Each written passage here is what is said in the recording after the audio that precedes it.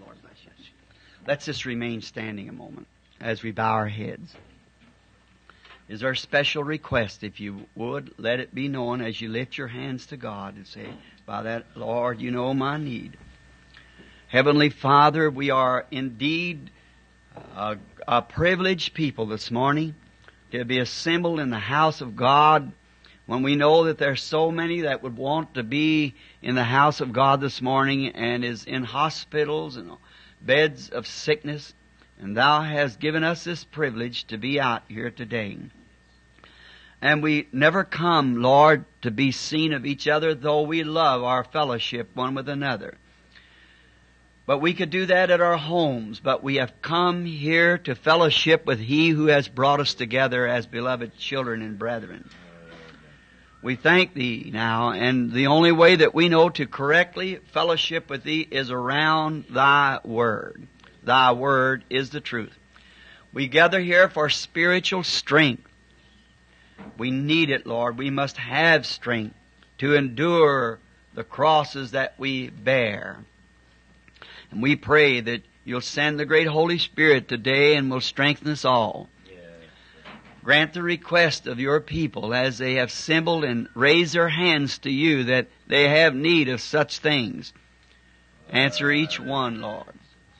We thank Thee for sparing the life of our sister Ungren last night in the accident on the road up here. Thou was gracious to them, Lord. And we thank Thee for that.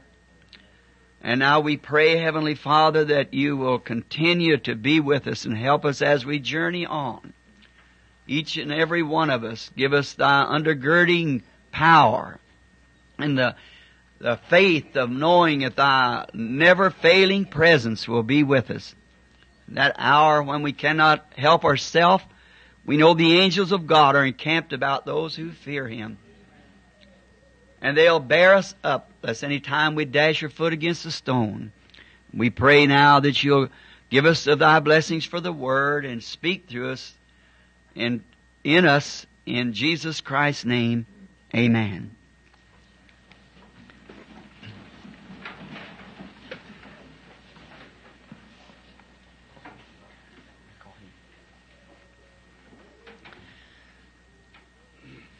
I am grateful that the sunshine of the outside, the solar sun, is shining.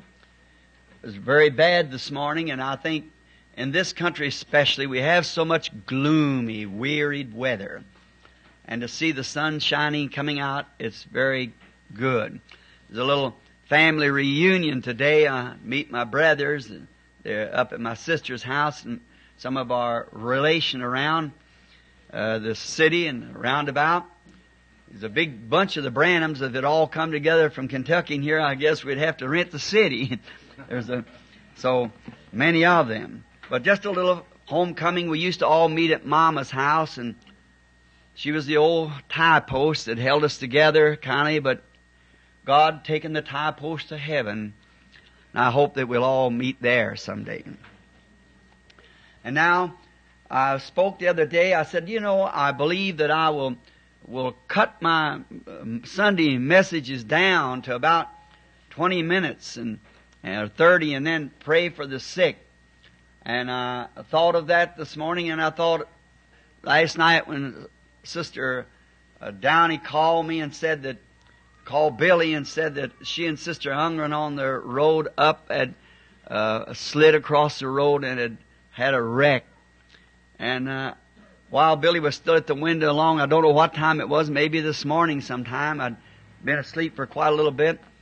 I looked down Brother Woods, the lights was out, and I just knelt to pray. And when I did, something just said to me, it's all right. So then I told Billy, tell her everything I thought would be all right. I'm so glad to see them in this morning, sitting in the house of the Lord back here after on the road of people that love You that much to come for hundreds of miles to hear the gospel. Then I thought a 20 minutes message, and as slow as I am, it would be no good. So I thought I would just that long. So then, here Brother Ungren, her son this morning, singing, How Great Thou Art. It means more to him this morning than it did yesterday afternoon because the great God of heaven spared His precious darling mother and sister. Now, today we are expecting a great time in the Lord, and I had 2 or 3 different texts here that I was looking at, and I couldn't figure just which one I would talk on this morning. One of them was, cast your cares on Him, for He cares for you. Now, if He cares, why not you? So then, another one, my other son, Joseph, brought me this text a long time ago. He's sitting in the room one day, and he said, looking up towards the picture, and Joseph is very fond of boats, like little boys, boats and horses, you know. And he said to me, Daddy, has Jesus got a boat? And I said, I don't know.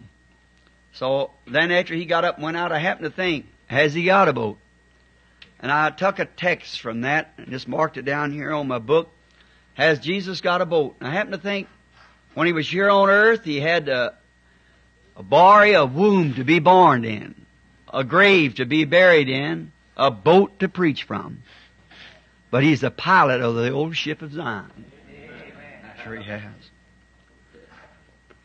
But in those texts that I was thinking maybe I could get them later before we leave to go back. You know, I like to speak from the tabernacle here because it's our own church. We feel at liberty to say whatever the Holy Spirit says. At other places, even though the man wants to make you welcome, you feel kind of a little cramped because that you're in somebody else's church and you want to be a gentleman enough to respect their thoughts and their doctrine. Had a wonderful time this week down at Brother Batcham's place there. And I went into the factory where they made the cheese. I see he and his wife and son and them were present this morning. And I always thought that a cheese factory would be something like other places I've been in, all kind of sloppy and dirty. I can say one thing, you sure rest assured that place is not dirty. That's the cleanest place I ever went into, especially in a factory. And I didn't realize, I thought, maybe they'll make 100 pounds of cheese a day, and they make 6 tons each day. And 3 of the factories going. I thought, oh my, who eats all those cheese? But the Lord has blessed this man, had the privilege of being in his home, a very lovely home, a fine, consecrated wife. And there's no reason why they shouldn't live for Christ each day as they're doing. Met his sons, and they're very fine children. We're so grateful for this fellowship that we have one with another. Found out the former pastor was a man that I know, Brother Gurley, a very fine man of the United Pentecostal Faith that I met years ago in Jonesboro, Arkansas. And didn't know that that was his pastor though. Now, remember the services this evening, and then the Lord willing, next Sunday again, we hope to speak, and then I think the following Sunday, then I have to go to Chicago, then I'll be gone for a while. I have to take the family back home, back to Arizona, so that the children can enroll in school again. And then we quit pastoring the pastor, taking his services. So we are very grateful to Brother Neville for his hospitality, of inviting him. And he's I like a man like that where there's no guile, there's no selfishness. It's just genuine Christianity. I like that. Now, we're going to read some of the Scripture. And then pass the comments, and I don't know just what time that we get out on these long messages, but I think I was talking the other day about speaking so long, and someone said, well, now, if you just spoke a few minutes and you speak kind of in mysteries anyhow, I said, we'd never be able to understand it. Said, just keep on talking, and after a while it comes out. He said, so maybe the Lord wants us to do it that way. Let's just bow again. Lord, Thy Word lays open on the pulpit, and realizing that someday it'll be closed for its last time, then the Word will be flesh. And then we're grateful for this time this morning, and open to us by Thy Holy Spirit the contents of this Word that we shall read. May the Holy Spirit teach us today the things that we ought to know. And may we then in return listen closely to every word, weigh it deeply, and then may those who are listening by the way of tape, may they listen close, and may we be able to catch what the Holy Spirit's trying to reveal to us. While we realize if He should anoint us, then the anointing is not in vain. It's for a purpose, that it might work to the good to the Lord. And may our hearts and understanding be open, Lord. May we have freedom to speak and freedom to hear, and access to faith to believe what we have heard as it comes from God's Word, that it might count up to us eternal life in the great day that is to come. Bless us today. Condemn us when we're wrong. Let us know the faults that we have. And bless us in the way that is right, that we might know which way to go and how to act in this present world.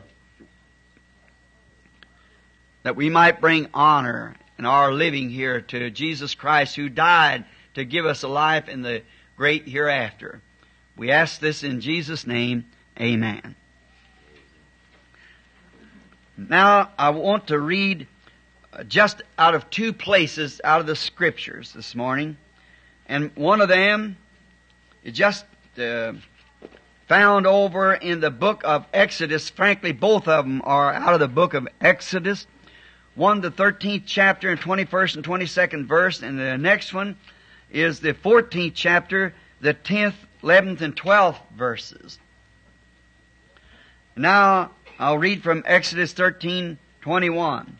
And the Lord went before them by day in a pillar of a cloud to lead them the way, and by night a pillar of fire to give them light to go by day and night. He took not away the pillar of the cloud by day, nor the pillar of fire by night from before the people. Now in Exodus 14 and the 10th verse. And when Pharaoh drew nigh, the children of Israel lifted up their eyes, and behold, the Egyptians marched after them. And they were sore afraid, and the children of Israel cried out unto the Lord. And then said Moses, And they said unto Moses, because there were no graves in Egypt, hast thou taken us away to die in the wilderness? Wherefore hast thou dealt thus with us, to carry us forth out of Egypt? Is not this the word that we did tell thee in Egypt, saying, let us alone, that we may serve the Egyptians? For it had been better for us to serve the Egyptians than that we should die in the wilderness. I'm going to read a couple more verses. And Moses said unto the people, fear not. Now listen close here. Moses said unto the people, fear ye not. Stand still and see the salvation of the Lord, which He will show you today. For the Egyptians whom ye have seen today, ye shall see them again no more forever. The Lord shall fight for you, and ye shall hold your peace. The Lord said unto Moses, wherefore criest thou unto me? Speak to the children of Israel that they go forward. But lift thou up thy rod, and stretch out thine hand over the sea, and divide it. And the children of Israel shall go on dry ground through the midst of the sea. And behold, I will harden the heart of the Egyptians, that they shall follow them. And I will get me honor upon Pharaoh, and upon all of his host, and upon his chariots, and upon his horsemen. And the Egyptians shall know that I am the Lord, when I have gotten me honor upon Pharaoh, and upon his chariots, and upon his horsemen. And the angel of God which went before the camp of Israel removed and went behind them. And the pillar of the cloud went before their face and stood behind them. And it became between the camp of the Egyptians and the camp of Israel.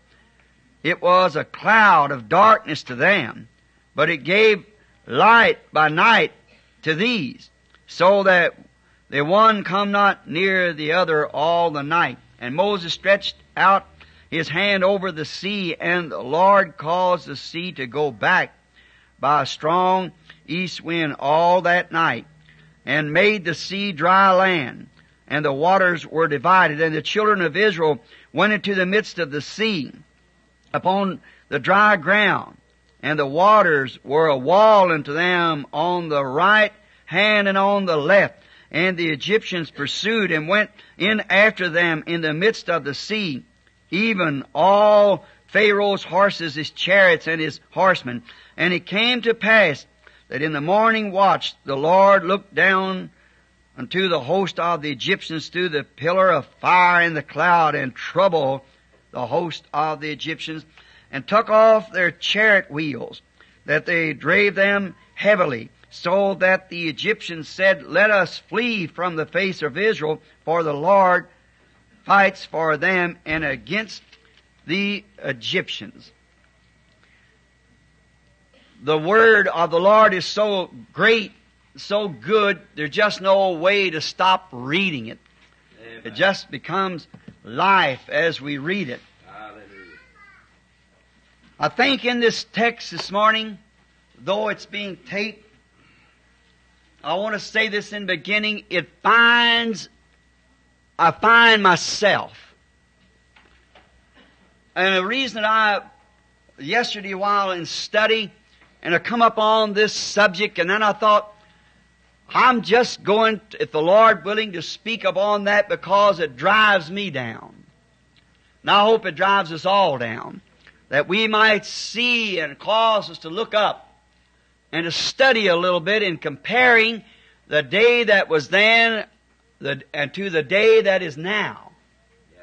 I want to take 3 words for a text, and that is, why cry? Speak. God said to Moses here in the 15th verse, Why criest thou unto me? Speak to the people that they go forward. And why cry? Speak. Now, we got quite a subject, and I'll try to hurry through as quick as possible as the Holy Spirit leads. And I want to think of this text of Moses crying out to God in the time of trouble, and God rebuking Moses back, right when trouble was in session. Yeah. And it's just nature, seeming like, for a person to cry out, and then what a rebuke it is for God to turn around and rebuke him for saying it, for crying out to him. It looks like it's a very hard thing. Many times when we look at the Scriptures in our own way of looking, it seems very hard. But if we study a little while, we find out that the all-wise God knows just what He's doing. And He knows how to do these things and how to deal with man. He knows what's in man. He knows Him. We don't. We only know from the intellectual side. He knows what's really in the man. Moses was born in this world as a gifted boy. He was born to be a prophet, a deliverer. He was born with the equipment born in him. As every man that comes into the world is born with this equipment. As I firmly believe in the foreknowledge of God, the predestination, not that God is willing that any would perish, but all might come to repentance, but being God, He had to know and does know the end from the beginning. Amen. If He doesn't, then He isn't infinite. And if He is not infinite, He isn't God. Amen. So He wasn't willing, certainly, that any should perish, but He knowing who would perish and who would not perish. Yeah. That's the reason, the very purpose that Jesus came to the earth was to save those that God, through His foreknowledge, seen that wanted to be saved. Amen. Because the whole world was condemned. And I don't see how we could teach it any other way than the foreknowledge of God. And the Bible plainly says that He knows the end from the beginning and can tell it. Therefore, when a person tries to be something that they are not, they are only making an impersonation. And sooner or later, it'll find you out. Your sins find you out. You cannot cover them. There's only one covering for sin, that's the blood of Jesus Christ. And it cannot be applied unless God has called you from the foundation of the world. That's what that blood was shed for. Not to be tramped upon and made fun of and jobbed at and evilly spoke of and so forth. It was for a direct purpose. That's right. Not to be played with. Not to be impersonated by saying that the sins are covered when they're not. And no man can have his sins covered unless his name was put on the Lamb's book of life before the foundation of the world. Jesus said Himself, no man can come to me except my Father draws him. And all that the Father hath, past tense, given me will come to me. Amen. Right? So you can't make the words lie. They are there for truth and for a correction. And Moses was born with a gift of faith. Great faith Moses had. We see it after a while coming out in him.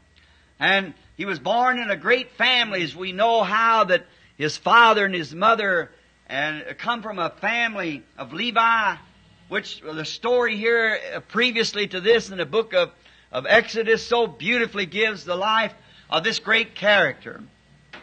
And he was one of the greatest characters of the Bible, for he was strictly a type of the Lord Jesus. He was born in a very odd birth like the Lord Jesus. He was born in a time of persecution like the Lord Jesus. He is born to be a deliverer like the Lord Jesus. He was hid of his parents away from the enemy like the Lord Jesus. And he come to his time of service like the Lord Jesus. He was a leader like the Lord Jesus. He was a prophet like the Lord Jesus. And he was a lawgiver like the Lord Jesus. And we find out that He died on the rock and He must have rose again. And everything because 800 years later He was standing on Mount Transfiguration talking to the Lord Jesus. Angels packed Him away. No one knows where He's buried. Even the devil didn't know that. Frankly, I don't believe He ever was buried. I believe that the God packed Him away and He died on the rock that He had followed all the days of His life. And He was a perfect type of Christ. He was a king over the people. He was a lawgiver. He was a sustainer to the people. He was everything and type that Christ was. Now, then see that He was born with this great gifts and quality within Him. Then it only taken something to flash across that to bring that thing to life. See, the seed of God is actually placed in us from the foundation of the world. And when that light first strikes that seed, it brings it to life. But the light first has to come upon the seed. Like I've talked many times of the little woman at the well. Her in that condition, though she be an ill-famed person, though her life was degraded, and she was in that condition because the traditions had never touched her. But though when that light first struck her, quickly she recognized it, because there was something there to respond to it. When the deep calleth to the deep, there must be a deep somewhere to respond to that call. And Moses here was born this prophet, but he was raised in an intellectual school. And Pharaoh's palace, the Pharaoh's city that he was raised up under, was a man that still had honor and believed Joseph, being the prophet of the Lord. But there come Ramesses after Seti, and Ramesses did not care about Joseph. And so therefore, there's when the trouble started. Now when they're raised up a Pharaoh who did not know Joseph. But these great qualities, let's speak of them just a little while before we get to the main part of the text. I have an odd way of setting a text and then building to it. And the Lord help us this morning as we build to it. Moses being born with this great gift of faith, then he was anointed and commissioned at the burning bush to deliver God's people. Hey. Now, see what great qualities this man had. He was born for a certain thing. God had a purpose in it.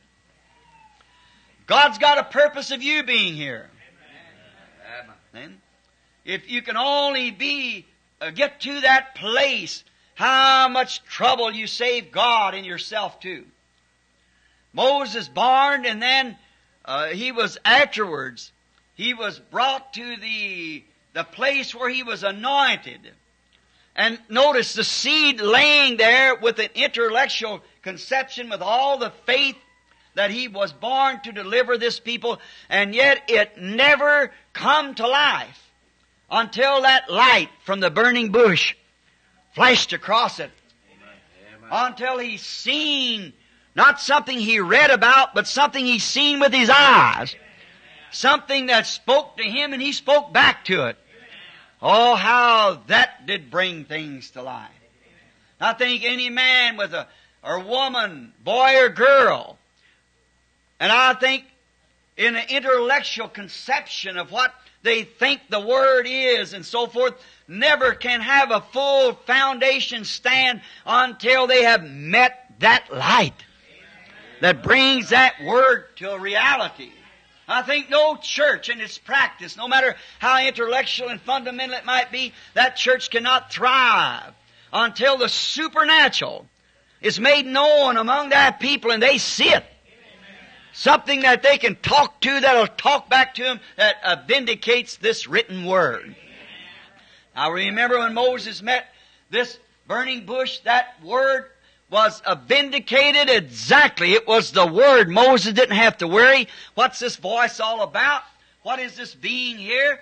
Because God had already wrote on the Scripture and Genesis that your people will sojourn in this strange land. But they'll be brought back. After 400 years, will come back into this country again. For the iniquity of the Amorites is not yet fulfilled. Now, hundreds and hundreds of years before, God had said that Israel would sojourn and be mistreated in a strange country and would stay there 400 years, but God with a mighty hand would bring them out. So you see, with this burning bush, Moses knew this intellectually. And the seed that was born in him was laying in his heart. And he tried through his intellectual experience with the Word to try to bring him out, to deliver him, because he knowed he was born for that purpose. He knowed that the time, the Scriptures all said that they'd already been there 400 years. Just as we know now, as a man asked me a few moments ago about the coming and the rapture, we know we've lived the time out. At the time of the rapture is at hand. And we're looking for a rapturing faith that can pull the church together and give it some supernatural strength that can change these bodies that we live in. When we see a God that can raise the dead off the floor or out of the yard and bring him back to life again and present him before us, when we see a God who can take a cancer that's eat a man to a shadow and raise him up to a strong, healthy man, that ought to give rapture and faith to the people. That when that light flashes from the sky and the trumpet sounds, the body of Christ will be quickly gathered together and changed in a moment and taken into the heavens. Yes, there's got to be something like that happen. And our schools of theology can never produce that. Yet they intellectually are all right. But you've got to meet that light. Amen. You've got to find that something. And here Moses basing his great call upon the Word. And it was great until one day he met this light. Amen. And the very Word itself spoke back to him. Then he got his anointing. That anointed what he had in him. that on the inside, the intellects that believed it, the faith that was based upon his belief in God, that separated him from his mother. And now, when he strikes in the presence of this light, it anointed that he believed. See? What an anointing. And he was commissioned. Now we know intellectually he'd heard his mother. He knew what was going to take place. And he knew he was living in that day. But here he found out that he was a failure, so his faith might have dropped back a little bit. But then, when he comes to the bush, God said, I have heard the cries of my people. And I remember my promise to their fathers, Abraham, Isaac, and Jacob, and I have come down. They're the personal pronoun, I have come down to deliver them. And now, and may I just add this, God forgive me if it sounds sacrilegious, I do not work upon the earth only through man. I am the vine, ye are the branches. And I only declare myself when I can find a man, and I chose you. And I'm sending you down to take them out. Amen. See? Now, notice, I'll be with your mouth, and you take this rod. And Moses said, can I see an evidence that you'll send me, and you've anointed him, and you're going to do these things? So what you got in your hand? He said, a stick. He said, throw it down. It turned to a serpent. He fled. He said, take it up. It turned back to a stick. He said, put your hands in your bosom. Took it out as leprosy. Put it back, and it was healed. Said, he saw the glory of God. Amen. There was no more question to Moses. Did you ever notice he never run to the wilderness again? Yeah. He knew he was anointed. He knew where all these things that had been in his heart, these great, fine qualities. And they were anointed now. He's ready. He's ready to go. So down towards Egypt he goes. God had said, I'll be with you. So that settles it. If I'll be with you, that's all Moses had to know. For this great call in his heart, and now God said, I'll be with you. Now God also had vindicated Moses' claims. Moses claimed, I met the Lord. And he said, tell you I am sent me. See? Now they said, here's a man, another Jew. Probably some of these fanatics that's been coming along all time with all kind of scheme to take us out of bondage. And you know how people are when they're slaves or in bondage for something? There's always some kind of a gimmick coming around, to do it. So Moses, God promised Moses, I'll be with you. I'll be in you. My words will be your words. You speak my words. Just say what I say. And now, when Moses went out and gave him this call and stood before Pharaoh and told him the Lord God of the Hebrews said, bring the children out.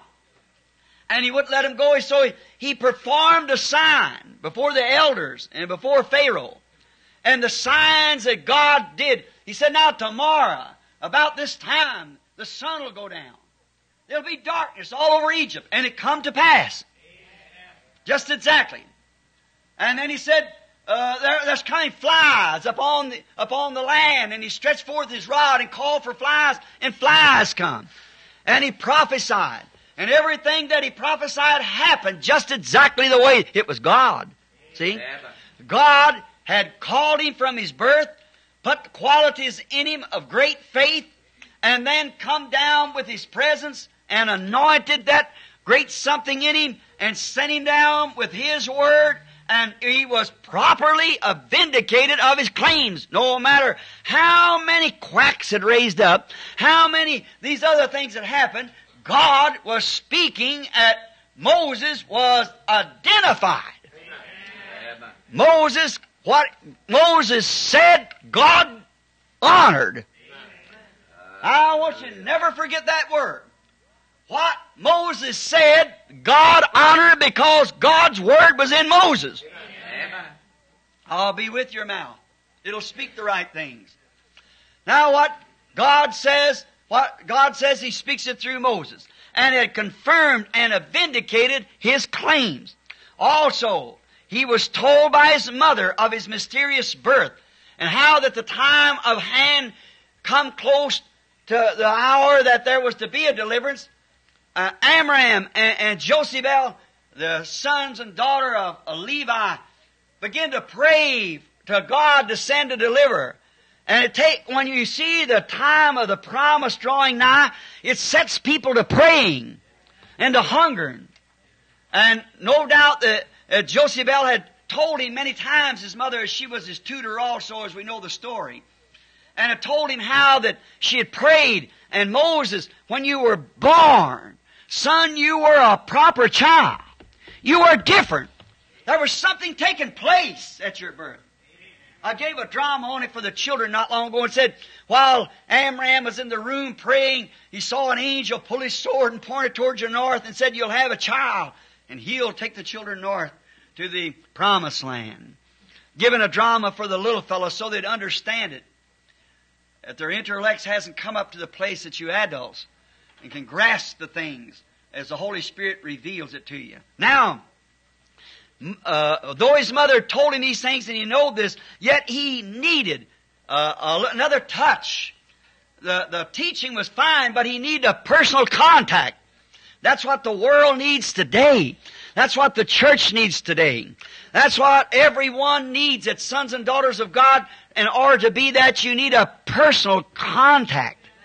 See, something, no matter, you know the word's true. You know it's right.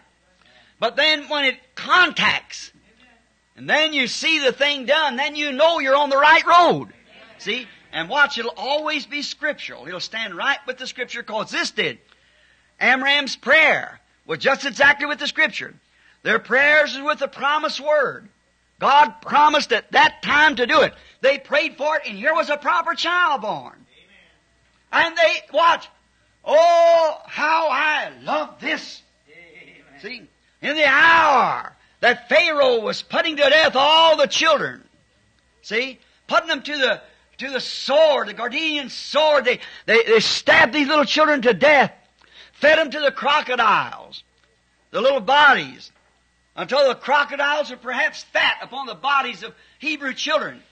But the Bible said that the parents did not fear Pharaoh's command to kill the children. They wasn't scared because they seen something in this baby. To begin with, they saw it. That this was the answer of prayer. And now Moses had all this as a background. So Moses knew he was sent for the very purpose to deliver the children of Israel. See, all the background is heaps up. When you get anything and can bring the Bible saying this is going to happen, here it happens. This is going to be at that time, here it happens. This is going to be at a certain time, there it happens. Then it all accumulates together and draws a picture for us. Oh, how this tabernacle this morning. How we people of this hour, Brother Neville, as we see the gray striking her hair and her shoulders stooping, when we see the world weaving and rocking as it is, and how we can look around and see the promises drawing nigh. I think many times if someone could just bounce into it at once and wouldn't understand it, or would understand it rather, and come into it at once, it would almost send you to eternity. Just with such a rapturing thing and never know it, and just all break through the things that we have seen and know and understand and all bounce in at one time. The man or the woman, boy or girl would just probably lift up their hands and say, let's go, Lord Jesus, you see. Oh, how the hour is so close. Moses, knowing that he was born for that purpose, looked out of the windows and watched them Hebrews as they toil. Look back here in the Scripture, and it said, and they shall sojourn 400 years, see. But I will bring them out with a mighty hand. Then when he comes back after commissioned, anointed, know that he was born in his faith. Look, by faith he saw those people and know they were the children of God, because the world, the Word said so. They wasn't of the world. It wasn't like the rest of them. They were different. And they were cranks and fanatics to the high clamor of Egypt. And he was to be the son of Pharaoh, taking the kingdom over. And next, but there was something down in him. A real faith that looked not at those things. The glamour that he was to inherit. He looked at the promise of God. And he knew that the time was drawing nigh. And what that man must have thought of, I want to talk it over with him someday when I meet him on the other side. You say a crazy, but no, it isn't. I'm going to meet him by the grace of God. Yes, sir. I'll talk to him someday. Moses himself. And how I would like to ask him just how, when he's seen his preparation, how the frustration, the devil saying, oh, the people ain't going to believe you. Oh, there's nothing to that. But when that seed come to life up there, something struck him. And he knew there's something's going to take place. He knew, looked at the clock and seen what time it was. And he knew, and how he must have thought as he watched. Now, when he got all this together, all this great thing that he's seen, the scripture time, the prayer of his mother and his father, and he was born a peculiar birth, an odd child, and all along there'd been something way down in him, and now he slips off and tries to think he'd take his military training from his school and deliver the children, and that failed. Then he goes up into the wilderness and marries a lovely Ethiopian girl, and they had a little boy named Gershom. One day while tending the flock, all at once he seen a bush up on top of the mountain burning, and he went up there, and not an intellectual, not an imagination, not a delusion, of optical delusion, but in him there was the God of Abraham. In a light, a pillar of fire, back in the bush, that fire, like waves going out, but it didn't bother the bush. And the voice of the Scripture, the voice of God, spoke to there and said, I have chosen you. You are the man. I raised you up for this purpose. I'm proving to you here by signs you're going down to deliver the children because my word's got to be fulfilled. Oh, His word of this day's got to be fulfilled. We're living in the hour. No matter what anyone else says, the word has to be fulfilled. Heavens and earth will pass away, but not His word. Now, when Moses got all this together and seen by every direction, it anointed his faith. Amen. Oh my. What a thought. This itself seeing the Scripture, pointing right straight to what it was, and the speaking of God and the evidence of it there, it anointed what faith he had in him to go to work.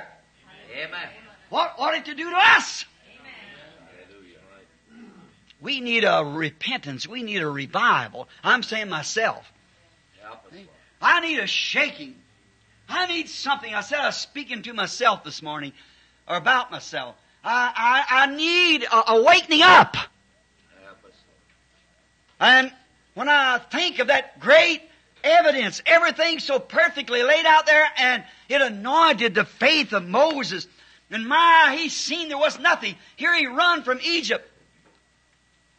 Actually, he could have started a mutiny or something, and he could have rose up and started a revolutionary in Egypt, and could have took an army and fought. But you see, and had many thousands on his side.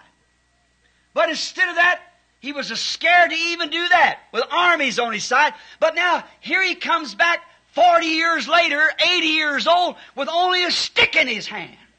Amen. Why? What was burning down in his heart had become a reality. He was anointed then. Amen. And he knew he had, thus saith the Lord. There was nothing going to stop him now. He needed no army. God was with him. That's all he needed. God with him. Oh, when you know God has sent you to do a certain something, and you see it moving up there, this isn't nothing can take its place, that's all. Amen. I remember times when the Lord has told me about certain things that's going to happen. And then I move up and see it laying right there. What a feeling. The situation's already under control, that's all, see? Because God said so. Amen. I remember, many of you remember about the little boy had been raised up in Finland. And then from the dead, had been killed by an automobile. And I stood there on the side of the road and started to walk away from that child and turned and looked back. And something put its hand on my shoulder, and I thought it was Brother Moore. And nobody was around me. And I looked back, and then I looked up the mountain. I said, well, I've seen that hill somewhere, but we didn't come up this way. We come another way. Where is that hill? And I looked and seen that car down there, wrecked. Seen that little boy there with his, laying there with the croc-like haircut, as we call it here, and the eyes turned back like Brother Ways was the other day when he fell, and the little foot run through the sock where his little limbs was broken, blood out of his eyes and nose and ears, and seen his little short trousers and tied up by buttons here on along the side of his little waist, and his little stockings up like long stockings like we wore many years ago. And I looked around, and there was exactly the way the Holy Spirit had told me 2 years before, when all of you wrote it in your Bibles across the nation, that would happen. Oh, then the situation is in hand.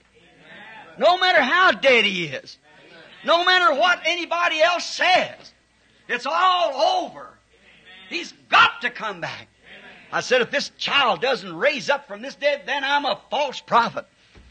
I'm a misrepresentation of God.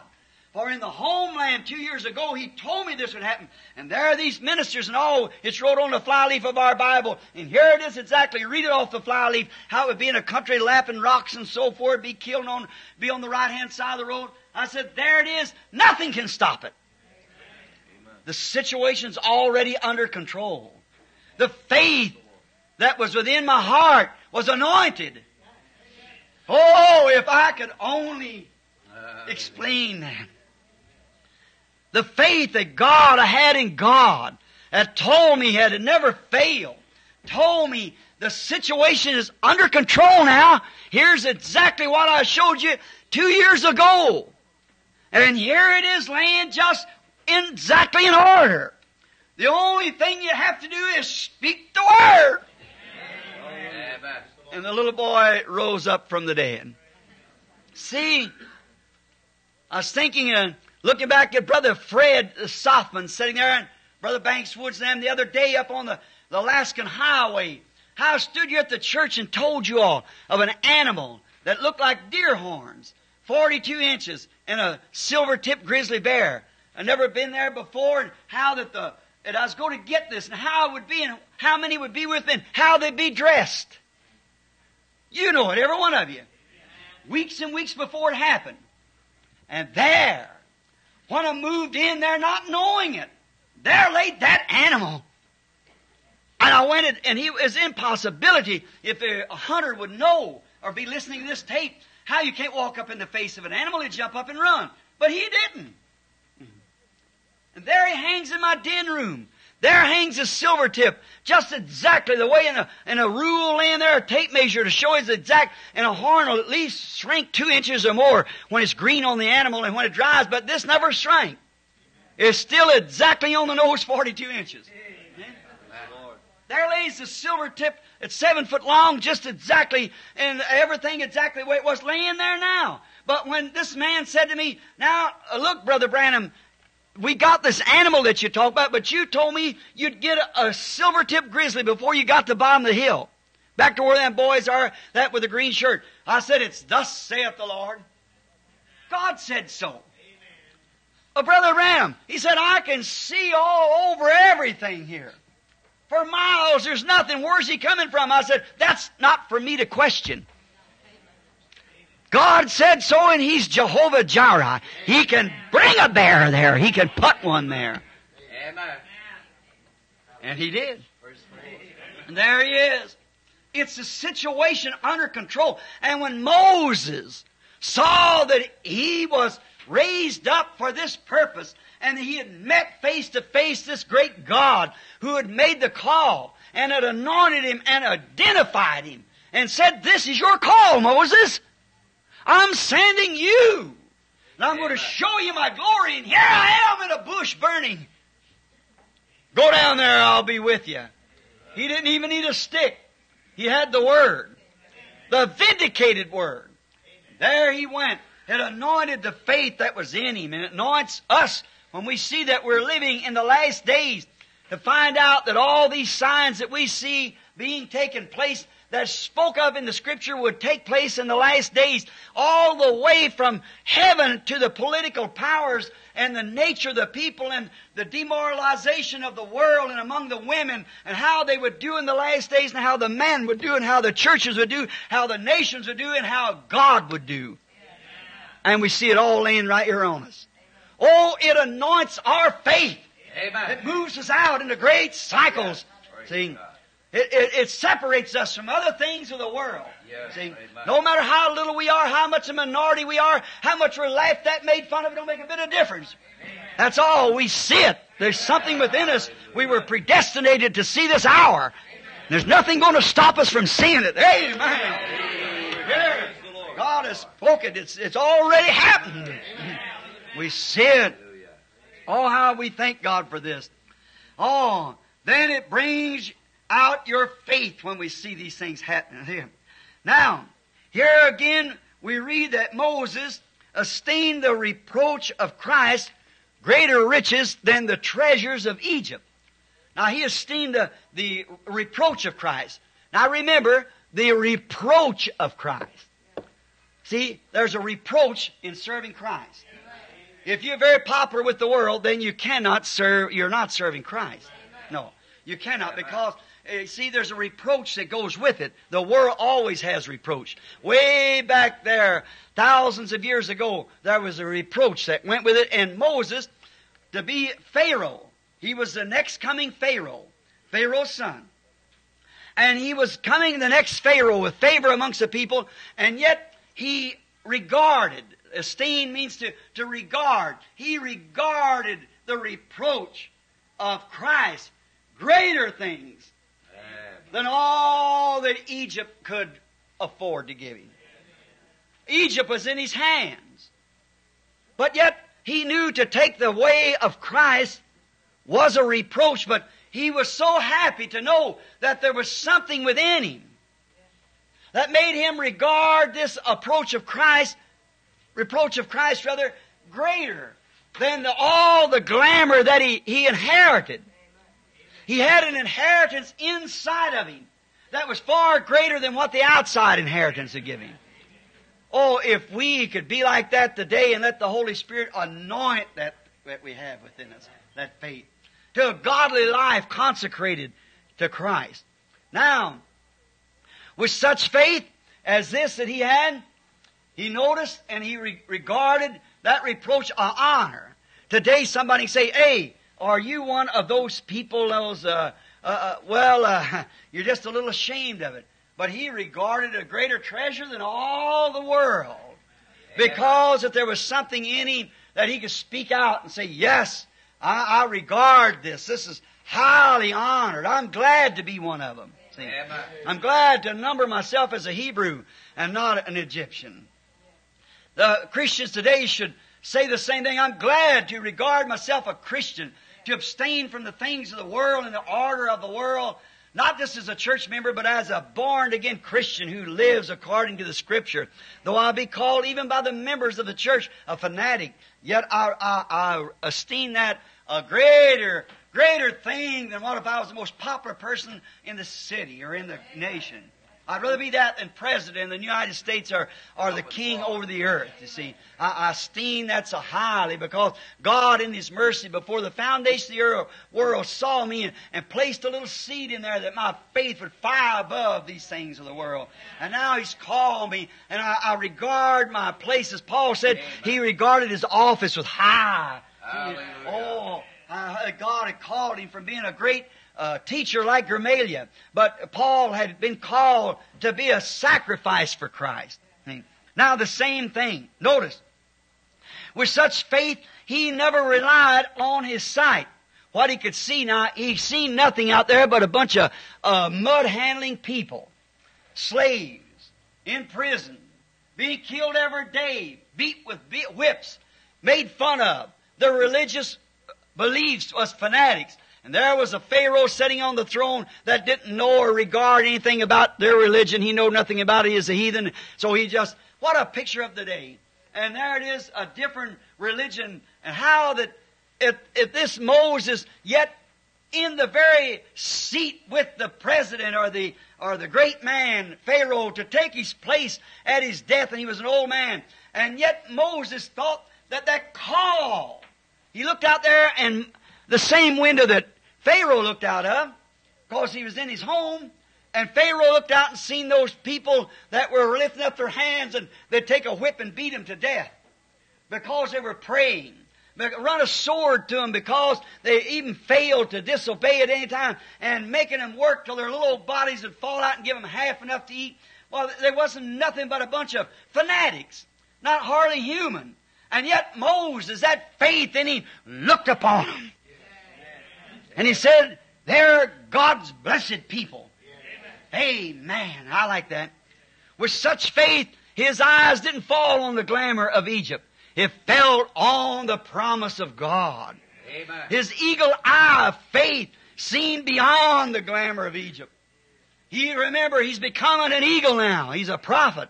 Hallelujah. And his eagle eye raises above those things. Oh, how I like that. How oft today Christians rely on their senses of what they can see or what they can understand instead of their faith. To rely on what you see with your eye and the glamour, like you women, I'm always calling to you about you must let your hair grow out, you mustn't wear makeup, you must act like ladies and Christians. You look out upon the street and see the women today dressed immorally. Well, you think, well, she belongs to church, why can't I do that? See? And she cuts her hair, why can't I do that? Well, she seems to be just as sweet, as much intellectual of personality that I haven't even got. Well, why can't I do that? I often do it. When you do that, you paralyze your faith. Amen. You don't give your faith a chance to grow. Start on that. As I said, someone said, Brother Branham, the people regard you as a prophet. You ought to be bawling women out like that and man out for these things. You ought to be teaching them how to prophesy and receive gifts. I said, how can I teach them algebra when they don't even know their ABCs? See? Now, just start from that. Clean yourself up so that when you walk out on the street, you'll look like a Christian anyhow, see? And then go to acting like one, see? And you can't do it within yourself. It's got to have Christ come within you. And if that seed's laying in there and that light hits it, it's going to come to life. If it doesn't come to life, there's nothing there to come to life because it's sure proved it on others. See? It comes to life immediately as soon as the light hits it. That's a rebuke to women. I know it's listening into this tape or will listen into it. It's a rebuke to you, sister. It should be. It should be because it shows, I don't care what you've done. You might have been religious all your life. You might have lived in the church. Your father may be a minister. Or your husband might be a minister. But as long as you disobey the Word of God, it shows there's no life there. When you see the thing brought out and the life of the Holy Spirit, watch it when it strikes others. See what they do. If it brings it on them, no wonder. What a rebuke to those Pharisees that called Jesus when he could perceive their thoughts. He called him Beelzebub, and that little prostitute said, why, this fellow is a Messiah. The Scripture says he'll do this. See, that predestinated seed was laying there, and when the light struck it, it come to life. You can't keep it down. You can't hide life. You can take a pour concrete upon a bunch of grass and kill it in the wintertime. The next spring, where is your most grass at? Right around the edge of the concrete, because that germatized seed under that stone, when the sun begins to shine, you can't hold it. It'll wiggle its way around through there and come right out at the edge of that and stick its head up to the glory of God. See, you can't hide life. When sun strikes bodily life, it's got to live. And when the Holy Spirit strikes the scriptural life that's in a man, it brings forth its fruit right there. So regardless of how true and honest you are, how you say you're not, in speaking, saying there were these women wearing these bad clothes and things out there, just a common striptease for the street, though you don't believe you are. You can't make you believe. You can prove that you're innocent of an adultery, but in the book of God, you're committing adultery. Amen. Jesus said, whosoever looketh upon a woman to lust after has committed adultery with her in his heart already, and you presented yourself in that manner. See, you can't see it unless that life is laying there. You look at somebody else, you look and say, well, I know Sister Jones, Brother Jones is a minister. His wife does this and does that. I don't care what that does. This is the Word. Amen. Jesus said, let every man's word be a lie and mine be true. It's the Bible. And when that light really strikes it, it's got to come to life. It just has to come to life. Now, Moses' great eyes, eagle eye, looked beyond the glamour of Egypt. The real Christian believer today, no matter what the church says, what anybody else says, when that light strikes and they see the very vindication of God, that pillar of fire hanging there and the signs and wonders that promise, the Scripture being laid in it comes to life. Amen. No matter how little it is and how many in the minority, God's group has always been the minority. Amen. See, fear not, little flock, it's your Father's good will to give you the kingdom. See, they catch it.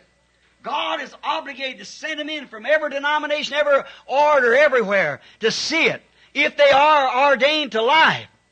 Look at old Simeon, ordained to life when the Messiah come in the temple in the form of a baby in his mother's arms. Simeon back in a room somewhere reading, the Holy Spirit raised him up, for he was waiting. That life was in him. He said, I'll not die until I see the Lord's Christ.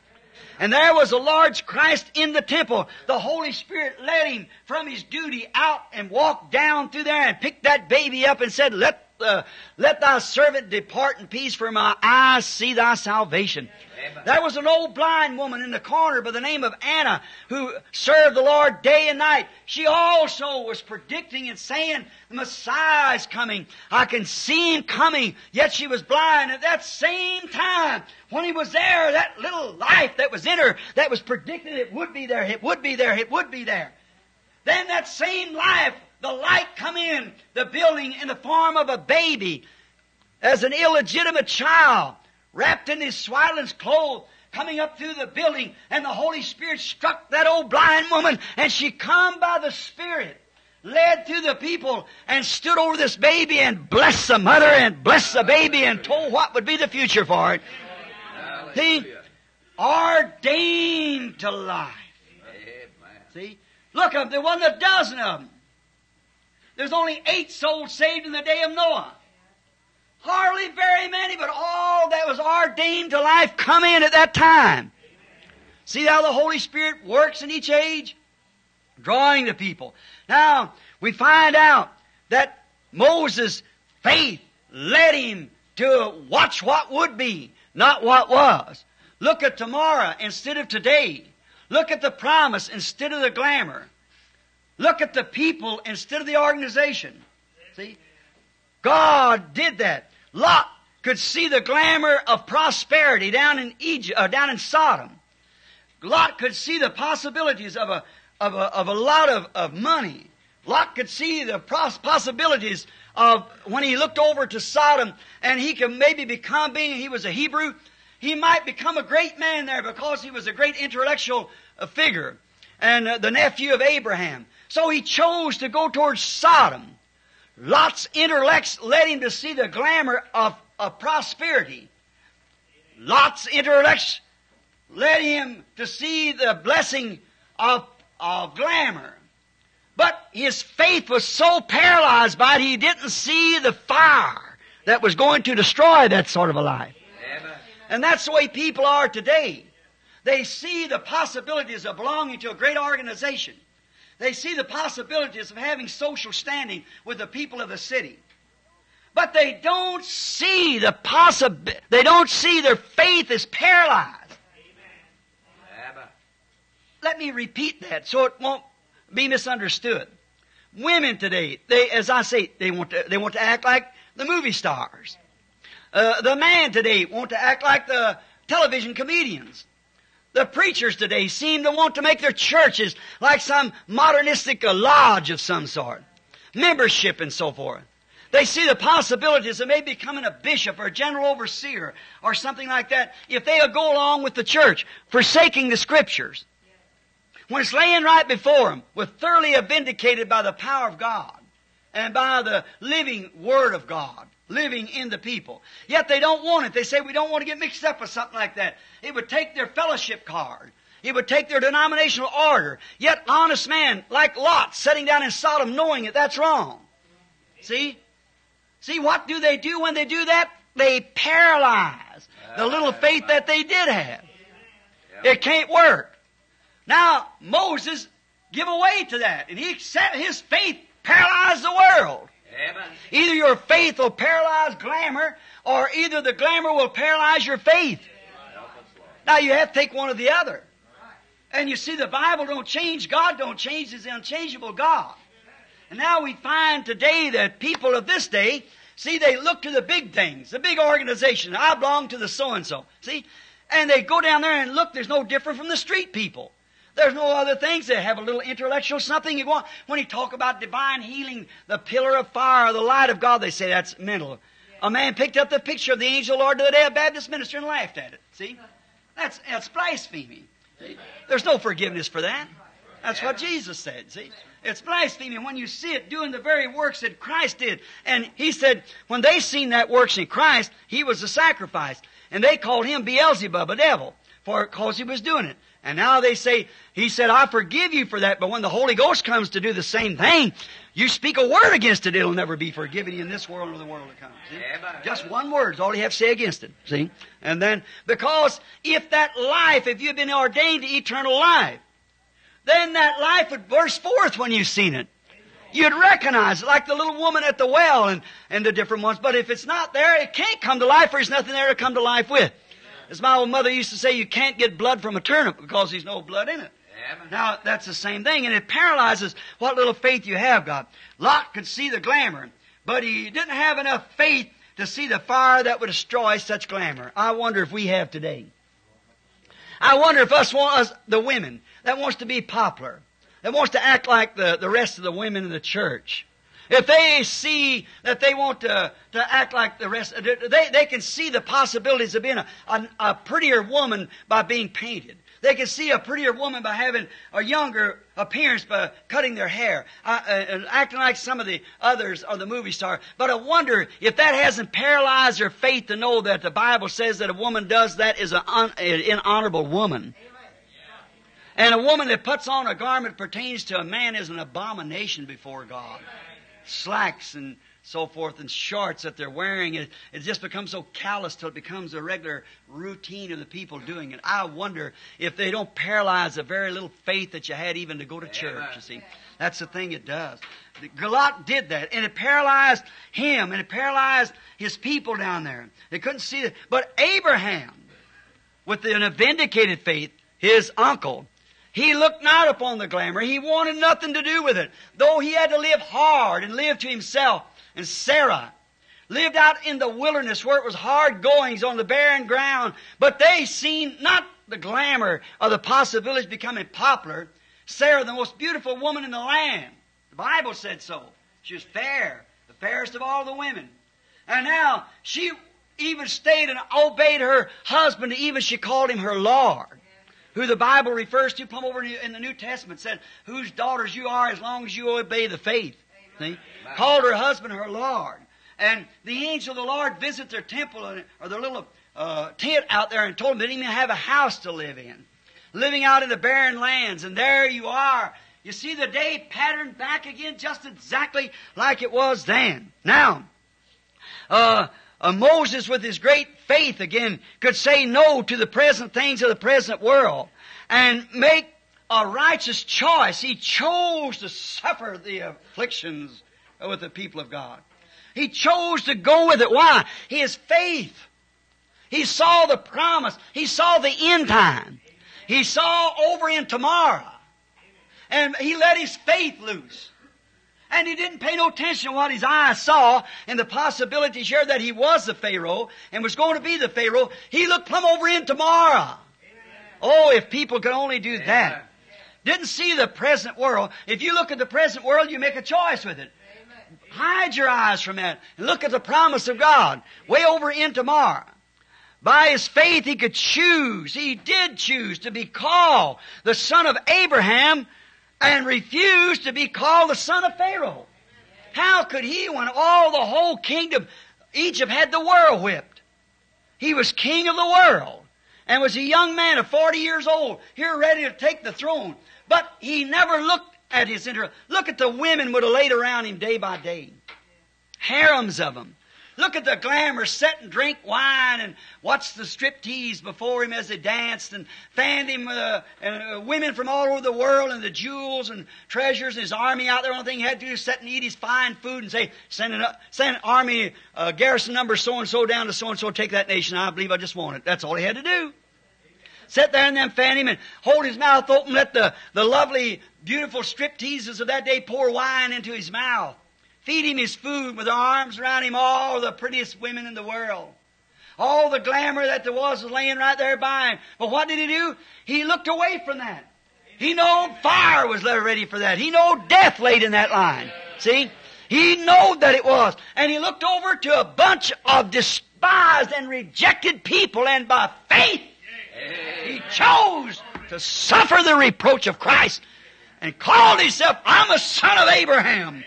I'm no son of this Pharaoh. Though you make me a bishop or a deacon or an archbishop or a pope, I'm no son of this thing. I'm a son of Abraham who separate myself from the things of the world. Amen, amen, and amen. By faith did that. He took the glamour away. He took the possibilities of being the next bishop. He took the possibilities of being the next archbishop or the next general overseer at the next election or whatever it was. He took that away. He refused to look at it.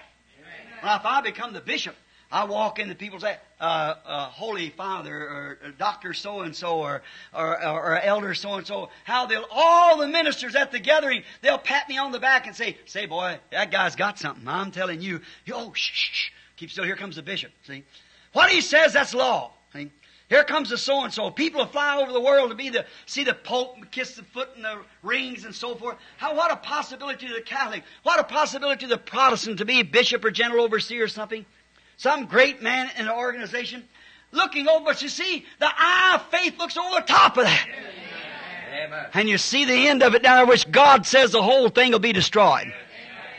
Faith, that eagle eye lifts you up above that. And you see tomorrow, not today, and choose to be called a son of Abraham. Pharaoh, with no faith, seen God's children as fanatics. No faith, he made them slaves because he wasn't scared what he said.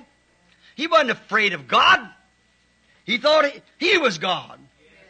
He thought his gods that he served, that he was a bishop. He was a head general overseer. His gods is the one that did it. Nothing to this thing here. So he made them slaves. He laughed at them, made fun of them, just as the people did today. The same thing exactly. Moses' faith seen them in the promised land, a blessed people. It might be a hard fight to get them to the promise, but Moses chose to go with them. How I can lay on that, but my time's getting away. See? Notice, it might be a hard thing to turn those people around. You have to go live with them. You have to be one of them. And they're already so intellectual that you can't move them. But there's got to be something happen out there. There's got to be the supernatural demonstrated before them. It's going to be a hard thing. The organizations will turn you down and all these things will happen. It's terrible what you have to do. But yet make your choice. Amen. I'm one of them. His faith did that. His faith sparked. Yes, sir, he saw it. It's a hard thing to get him to that promise, but he took his choice to go with them anyhow. Regardless of what they did to him and what they turned him down, he went anyhow. He's going out with them. I hope you're reading. All right. Go with them anyhow. Be one of them. Amen. That's right. Because it's your duty. Might be a hard fight, a lot to go through, but go anyhow. But his faith led him to take the choice of the Word and not the glamour. He took the Word. That's what Moses' faith did. When faith looks on God's worst, remember, here was the glamour now of the world, all the highest, king of the world. And where was God's promise? In the mud hole. A mud daubers. But when faith looks at God's worst, it esteems it greater and more valuable than the best the world can show. Yes, sir.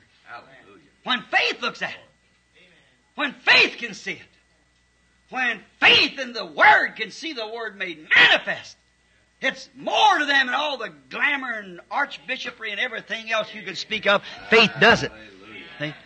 You can see the worst, the despised, the rejected, the whatever it might be. Let it be at its worst, and yet faith will esteem that 1,000,000 miles higher than the best the world can produce. Amen. That's the way we sing that song, I'll take the way with the Lord's despised few. Hallelujah. See? Oh my. For faith sees what God wants done. Oh, I hope this goes in. Help us, Lord. Faith doesn't look at the present time. Faith doesn't see this year. Faith looks to see what God wants and works accordingly. That's what faith does. It sees what God wants and what God wants done, and faith operates through that. Faith is a long-range vision. It don't lower its sights. It holds to the target. Amen. Any good shooter knows that. See, that it's long range. It's a telescope. It's a binocular. That you don't look around here. You don't use binoculars to look to see what time it is. See, you don't use that, but you use binoculars to look a way off. And faith does that. Faith picks up God's binoculars. Both of them, both sides, the New and Old Testament, and sees every promise that He made. And faith sees it out yonder. And faith chooses that, regardless of what the present tense says here. He looks at the end. He don't drop his sights down to look this way. He looks out yonder. He keeps a crosshair dead center on the Word. That's what a faith does.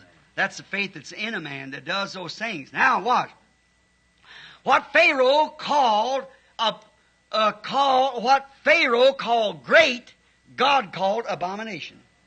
Pharaoh could say, look, Moses, here, why, you're next Pharaoh. I hand this sepulcher to you. When I leave here, I hand this sepulcher. It's yours. See? Now this is great. You're going to be a great man, Moses. You're going to be the bishop. You're going to be this, that, other. Don't leave us. You stay here. But you see, he called that great, and God said it was an abomination. Now you women think a minute. So you man. What the world calls great, God calls filth. Don't the Bible say it's an abomination for a woman to wear a garment pertains to a man? And you think you're smart in doing it. Okay? You're just displaying female flesh for the devil. That's all. So don't do it. And you man who live after the things of the world and huddle and cuddle after this, and you man with not enough audacity about you to make your wives and things, quit doing that. Shame on you and call yourself sons of God. Looks like sodomite to me. Not to hurt your feelings, but to tell you the truth. Love is corrective. It always is. A mother won't take care of her child, correct it and spank it and make it mine is not much of a mother for it. That's right. Now, what takes place now? Moses saw this by his vision. And Pharaoh said that this is great. God said it's abomination. So Moses chose what God said. Now notice, faith sees what God wants you to see. See? Faith sees what God sees. And reasoning and senses see what the world wants you to see. Notice, reasoning, well, it's only human sense. It's only reason. This is, well, ain't this just as good? See? That's just exactly when you use those senses, which is contrary to the Word. See? Then that's what the world wants you to see. But faith don't look at that. Faith looks what God said. See? You cast down reasons. Reasoning sense sees what the world wants you to see. Big denomination. Well, are you a Christian? Oh, I'm Presbyterian, Methodist, Lutheran, Pentecostal, what more? I'm this, that, or the other. See, that's senses. I belong to the first church, you see. Oh, I'm Catholic. I'm this, that. See, you say that. Now that's senses. You like to say that because it's a denomination, something big. Well, we got more members than any church in the world. See, but there's only one real church, and you don't join it. You're born in it. See? And if you're born in it, the living God works Himself through you and making Himself known. See, that's where God dwells, in His church. God goes to church every day. He lives in church. He lives in you. You're His church. Amen. You are His church. You're the tabernacle God dwells in. You are the church of the living God yourself. And if the living God lives in His living being, then your action is of God. Amen. If it isn't, then God isn't in there. He wouldn't make you act like that. When He says in the Word, here's blueprint, don't do it, and you go do it. See, that's wrong. When you deny it, then that shows the life isn't even in you. See, that's right. Faith led Moses to the path of obedience. Notice, there's young Pharaoh there is young Moses. Both of them with the opportunity. Moses seen the reproach of the people and counted it greater treasures than all Egypt had. And he led by faith. He followed what his faith said in the Word, and it led him to the path of obedience and finally to glory, immortal, never to die in the presence of God. Sight and senses and glamour led Pharaoh to his death and the destruction of Egypt, his nation, and it's never come back since. There you are. Look at this, you die. Look at that, you live. Now make your choice. That's the same thing God put before Adam and Eve in the Garden of Eden. See? By faith. You must make your choice. Now notice, sight led Pharaoh to his death and to destruction of his city. Moses, with his faith, never did fear Pharaoh. See? He didn't care what Pharaoh said. He cared not about Pharaoh, no more than his mother, his daddy cared about the threats. When Moses was confirmed to him and he was that person that was deliver lead the Israel out of Egypt, he never cared what Pharaoh said. You weren't scared of him. Amen, amen, amen. You see what I mean? There's no fear in faith. Faith knows about it. Faith, as I've always said, it's got great big muscles and hairs on the chest. Faith said, shut up! And everybody shuts up. That's all. I know where I'm at. The rest of them say, well, maybe he does. But you got to stand up and show your muscles. That's all. Faith doesn't. Notice, Moses never feared Pharaoh after God vindicated his call. Amen. When Moses believed he was called for that, but when God told him up there, it's so, and come down and show before Pharaoh and all the rest of them that he was sent to do it, Moses never was scared of Pharaoh. Notice, Pharaoh used his wisdom on Moses, though. Watch. He said, I'll tell you what, I'll make an agreement with you after the plagues done eat him up. He said, I'll make an agreement with you. You just go for a little worship 3 days. Just go so far. And don't go no farther. But you know, that was Pharaoh's senses told him that. See? You just go so far and don't go no farther. Haven't we got that kind today? If you just join church, that's all right. But you know, the faith that Moses had didn't believe in a so far religion. Amen. He said, we're all going. We're going all the way. That's right. We're going to the promised land. We just don't go out here and make a denomination and stop. We go on through. Amen. I'm going on to the promised land God promises. How many pharaohs have we got today standing in the pulpit? Heads of organizations. Now, if you just do this and do that, that's all. Well, see, just so far. But Moses said, oh, no. See, Pharaoh said, well, why not, if you're going to have that kind of religion, I'll tell you what you do. Just you and the elders go worship, see. Just you and the elders go worship, because you all can have that kind of religion, but don't get it among the people. You know what Moses said? There won't even be a hoof left behind. Amen. We're going all the way. We're all going. I'm not going unless they go, as long as I'm here, I'm on your hands. Amen. I'm not going unless they can go too. That's all. Oh, what a gallant servant. Amen. I want to take them with me. Just because I've got it and I sit down and say, well, now this is all right. No, sir. We want the people too. Every one of us is going. Amen. He said, well, I ain't going to even leave every sheep or anything behind. There's not going to be a hoof left back. We're all going to the promised land. Amen. Every one of us, whether you're a housewife or whether you're a little maid or whether you're an old woman or a young man or an old man or whatever you are, we're going anyhow. There isn't going to be one of us left. Amen. Every one of us is going there. We ain't going to stop nothing else. That's right. My, them religions are really in a debate there, wasn't it? Oh, my.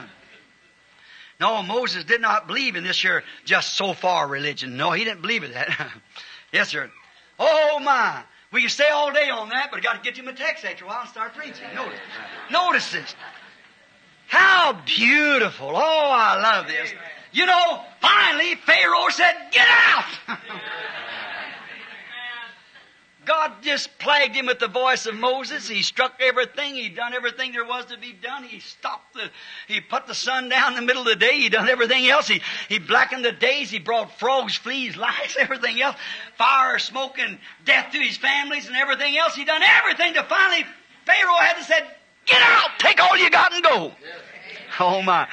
Praise be to God. I'm so glad that a man can so completely serve God till the devil don't know what to do with him. That's right. obeyed God so completely that the devil said, "Oh my, get away. I don't want to hear it no more." That's right. You can do it. So completely. See, now if God wouldn't have backed up Moses, then he'd become a laughingstock. But God was right there confirming everything he said come to pass. And Pharaoh had to hold his position because he was a bishop, you know. So he had to stay there. He couldn't say no because it was already happening. See? He couldn't deny it because it was already happening. So finally he said, "Oh, just get out. I don't want to hear you no more. Get out of here. Take all you got and go." Oh my. Now, we find Moses here after God had done so much for him and had showed him so many signs and wonders. Now for the next 15 minutes, let's lay this down here and watch real close. Moses come to this spot where God had said, "I'm with you. Your words is my word. I proved it to you, Moses. There was no flies in the land. It's out of season.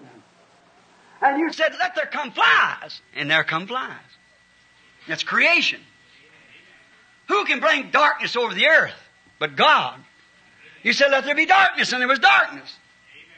You said, 'Let there be frogs,' and the frogs even got in Pharaoh's house and in the beds, and they piled them up in great heaps. Creator. And I have spoke to you, Moses, and made my word create through your lips. I've made you actually a God before Pharaoh. Yes, sir. I've done all this. And here they come to a place, a little trial come up, and Moses began to cry. What shall I do? I want you to notice, this is a great lesson here now. I love this, See, Moses, if we read here right, that when the children began to get scared, they seen Pharaoh coming after in the line of duty, God had performed everything perfectly. Now he started them on their journey. He's got the church together. They've been called out. They come from every denomination. They all got together. Moses went back there and said, "Lord, what must I do?" He'd say, "Well, go do this." All right, go ahead. Now, Moses, you know I've called you to do this. Yes, Lord. All right, you go speak this. It'll be, here come the flies. Speak for this. Here it comes. Do this. Here it comes. Everything was, thus saith the Lord. Thus saith the Lord. Thus saith the Lord. Now he gets into trouble, and God said, now I've got them started on their journey. They're all done called out. The church is together. So I've got them on the journey. Now, Moses, take them on over. I told you. I'm going to sit down and rest a while. Hey. Moses said, "Oh, Lord, look, coming here. Here comes Pharaoh. The people are all, what must I do? What must I do?" See there? Isn't that just human being? Yes, sir. Begin to cry, "What must I do?" Here we see Moses expressingly, fully human nature. Always wants God to get behind you and push you into something. Now that's us today. You want God, after we've seen all we've seen, yet you want God to push you to do something. See? Moses had just laxed around and said, "God will go ask you, see what you say." Yeah, you say, "Well, all right, I'll say it too." See? But here God had ordained him for the job, proved that he was with him, and here he is, the circumstance comes up, and then he begins to cry, "What can I do? Lord, what can I do?" Now you remember, he had already prophesied here, for he said, "These Egyptians that you see today, you'll see no more." And then immediately begin to cry out, "God, what can we do?"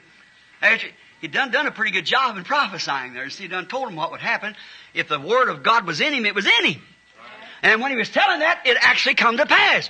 What he said was already going to come to pass. Amen. And here he was crying out, "What am I going to do?" Amen. Oh, if that isn't human beings. If that isn't me. If that isn't me. That's me, Lord. And already prove what you say will happen. I'm with you. And here a circumstance rose in a moment. What must I do? What must I do, Lord? Hey, Lord, where are you at? Hey, do you hear me? What must I do? And it already ordained him and vindicated him and proved and worked everything through him. And here, God, oh my, fully expresses. Man wants to rest and let God do the pushing. And yet, he knew that God had anointed him for this job to do this, and God had clearly vindicated his claims. It was time for the people to be delivered. God, through his miracles and wonders, had drawn them all together in one group. Amen. You follow me? Amen. Brought them all together in one group. Amen. Vindicated his claims. Scripture said so. Here was the sign. Here was the evidence. Here everything that he said. Then he come among them as a prophet. Whatever he said, God honored it. Even to create and bring up flies and to put things in existence. And everything that he had promised him, here he done it. Amen. But he wanted to wait on thus saith the Lord. See? He should have known that the very vindication of his call was thus saith the Lord. His job that he was ordained to was thus saith the Lord. Can you get it?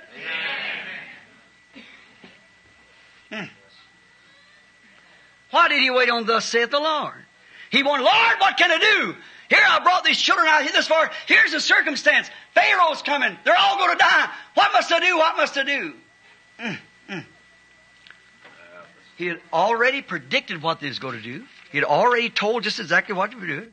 He predicted the end of the very nation he was brought up in. Yes. Amen. I hope you understand. Huh?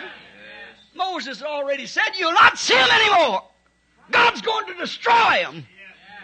They made fun of you long enough. God will destroy him. It already predicted what would happen to him. Then, Lord, what must I do? See the human nature there? Hey, what must I do? I'm going to wait for thus saith the Lord. Yes, sir. I'll see what the Lord says and I'll do it. Remember, there was a Pharaoh had raised up that didn't know Joseph, you know. In that time, right at that time. And Moses stood right up and predicted the end of that nation. And here he was right to the place where it was to be happening. And then he cries out, what must I do? Lord, what must I do? See? Isn't that human beings? Isn't that his human nature? What shall I do? He was already prophesied. God had honored everything he said. And he was called for the job. So why did he have to say, what must I do? There was a need. It's just up to him to speak for it.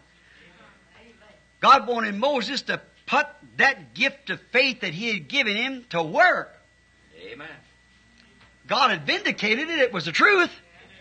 And God wanted Moses, wanted the people to see that he was with Moses, and back there he waited, said, now Lord, I'm just a baby, let you tell me now. Yeah, I'll go do this. I got thus saith the Lord. Brother, is that thus saith the Lord? Yes, Brother Moses, that's thus saith the Lord. Yeah, okay, we got it now. Thus saith the Lord, and it happened.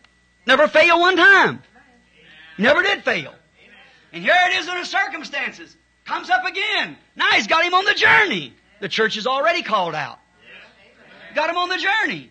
And they're moving up. And Moses started crying out, Lord, is it thus saith the Lord? What must I do? All right. God wanted Moses, that faith that he had put in that gift that he had clearly vindicated. God had clearly proved to Moses and the people that it was him by the word and by the things that was said come to pass. It was clearly identified. There was no need of him worrying any more about it. See? There's no more of him thinking anything about it because it was already cleared up. He had already done these things. He had already proved by flies and fleas that he spoke things into creation. That the Word of God was in him. So here he is wanting to ask now what to do when the circumstances lays right before him. See? Oh my. I hope this goes way down to us and we can see where we're at. See? Don't make you feel about that big. Thinking about Moses telling his faults and look at ours. Yeah. Here he was standing there, see. Know that the Scripture said that was the hour and day for that to happen. And know that God had met him in a pillar of fire. And it went right down before the people and performed these miracles and everything he said had come to pass, even to bringing things into creation. Doing the things that only God could do. Showing that his voice was God's voice. And here was a circumstance with that people that he was raising up, bringing on to the promised land, and then was standing crying, what must I do? That's a human being, won't you just... As Brother Roy Slaughter, I believe he's sitting outside the door there, told me one time about somebody doing something to me, and I said, well, I did this, and now is that. He said, Brother Branham, let them lean on your shoulder today, and tomorrow you pack them. And that's just the way human beings is. Lean on your shoulder today, and tomorrow you pack them. That's what Moses is doing. God had to pack him along after he had ordained him and proved it to do it. And the people ordered said, Moses, say the word. I seen you do it there. God honored you there. You're the same one today. Amen. Do it. Amen. He ought to have known it, but he didn't. All right. Just as it was then, so is it now. We find out that, so he said, God must just got enough of it. Yes, amen. God must have got fed up on it. He said, what are you crying to me about? Haven't I already proved my identification? Haven't I told you that I sent you for the job?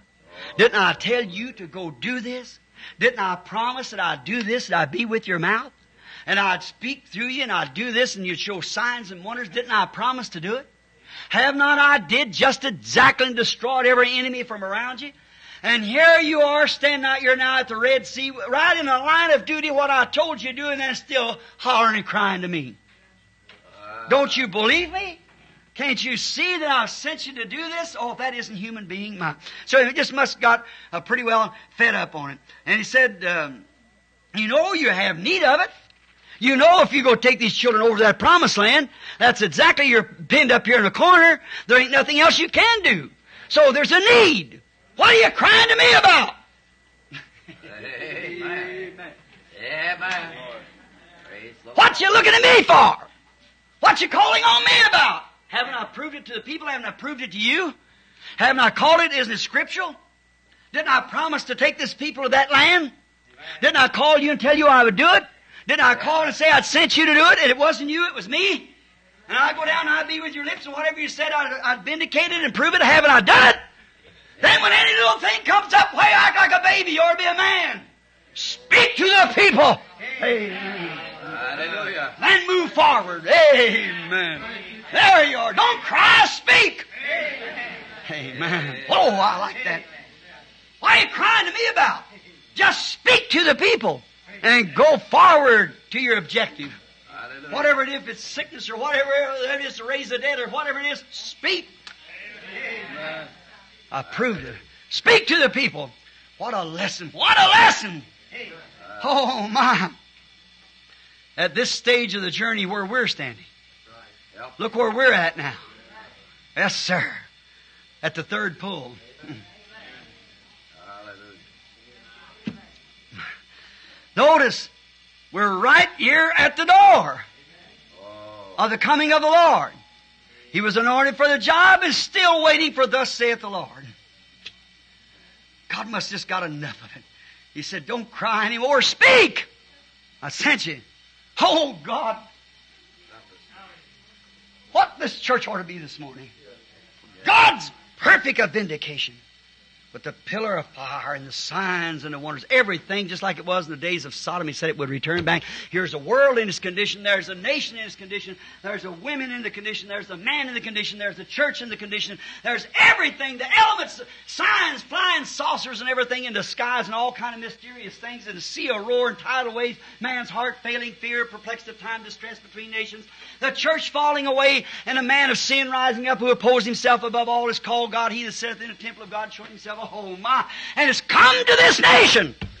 And the church is organized and all of them gathered together as harlots to the whore. And everything exactly in the way whoredom. What is it? Telling women they can cut their hair. Telling women they can wear shorts. Tell man that they can do this and they can do that. And the preachers, they do this in the social gospel. And they, don't you see, it's committing adultery with the true word of God.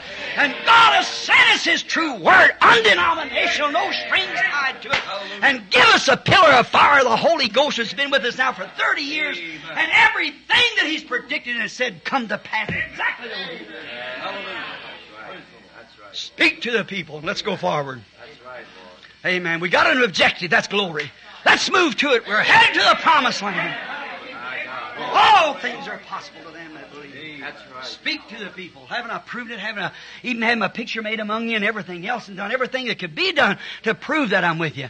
Doesn't the magazine just a few weeks ago pack the article? When you said here at the pulpit what would take place out here 3 months beforehand, and there it went taking place and vindicated. Even the science knows about it. Yeah. And everything that I've done, and you're still waiting. That's right, Lord. Help us. Speak to the people and go forward to your objective. Amen. Help us. Didn't Nathan tell David, Nathan the prophet one time said, seeing David the anointed king, he said, do all that's in your heart, for God is with you. Told David, do all that's in your heart. God's with you. Joshua was anointed to take the land for God and for His people. The day was short. He needed more time for the job that he was anointed and commissioned to do. Joshua, a man. He was anointed. God told him, as I was with Moses, I'll be with you. Yes. Amen. That land, I'm going to give it to him. And I want you to go over there and clean out the Amalekites and the, all the others, the Philistines and the Perizzites and all the different ones. Clean them out. I'm with you. No man will stand before you all the days of your life. No man can bother you. Go on in there. And Joshua drawed that sword and said, follow me. And he got over there and here he was fighting. And what was it? He routed the enemy. There were little bunches here, little bunches there. When nighttime come, they'd all get together and garrison together and come with a big force against him. And the sun was going down. He needed more light. The sun was going down. He didn't fall on his knees and said, Lord God, what shall I do? What shall I do? He spoke. Amen. He had a need. He said, sun, stand still. Amen. Praise the Lord. He didn't cry to nothing. He commanded. Sun, stand still. I've got a need of this. I'm the servant of the Lord, anointed for this job. Now I've got a need.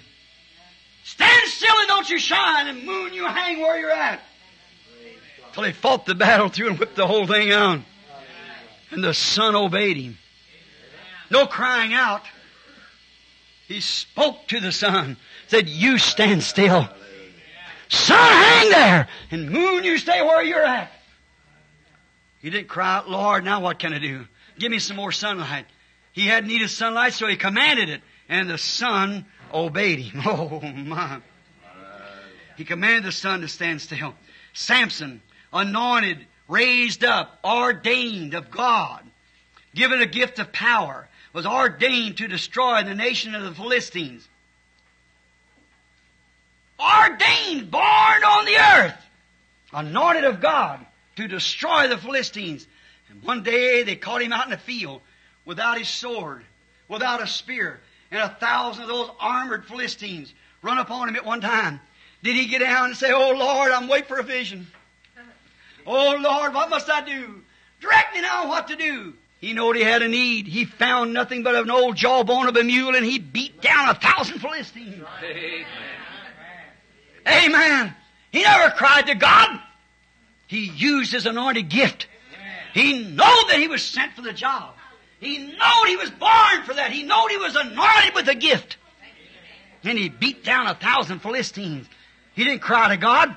God ordained him and vindicated that he was by other things that he had done. And he was a vindicated, anointed servant of God to destroy the Philistines, and he did it.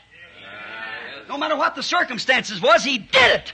He never asked nothing. That was his job. That God was dealing to him. Pick up that mule bone and go to beating Philistines. While one lick with that thing across one of them 1.5 inch brass skulls like that would have shattered that bone into 1,000,000 pieces. And he beat 1,000 of them down and killed them and still stood with it in his hand. He didn't ask no questions. He didn't cry out. He spoke. He routed them. Oh, man.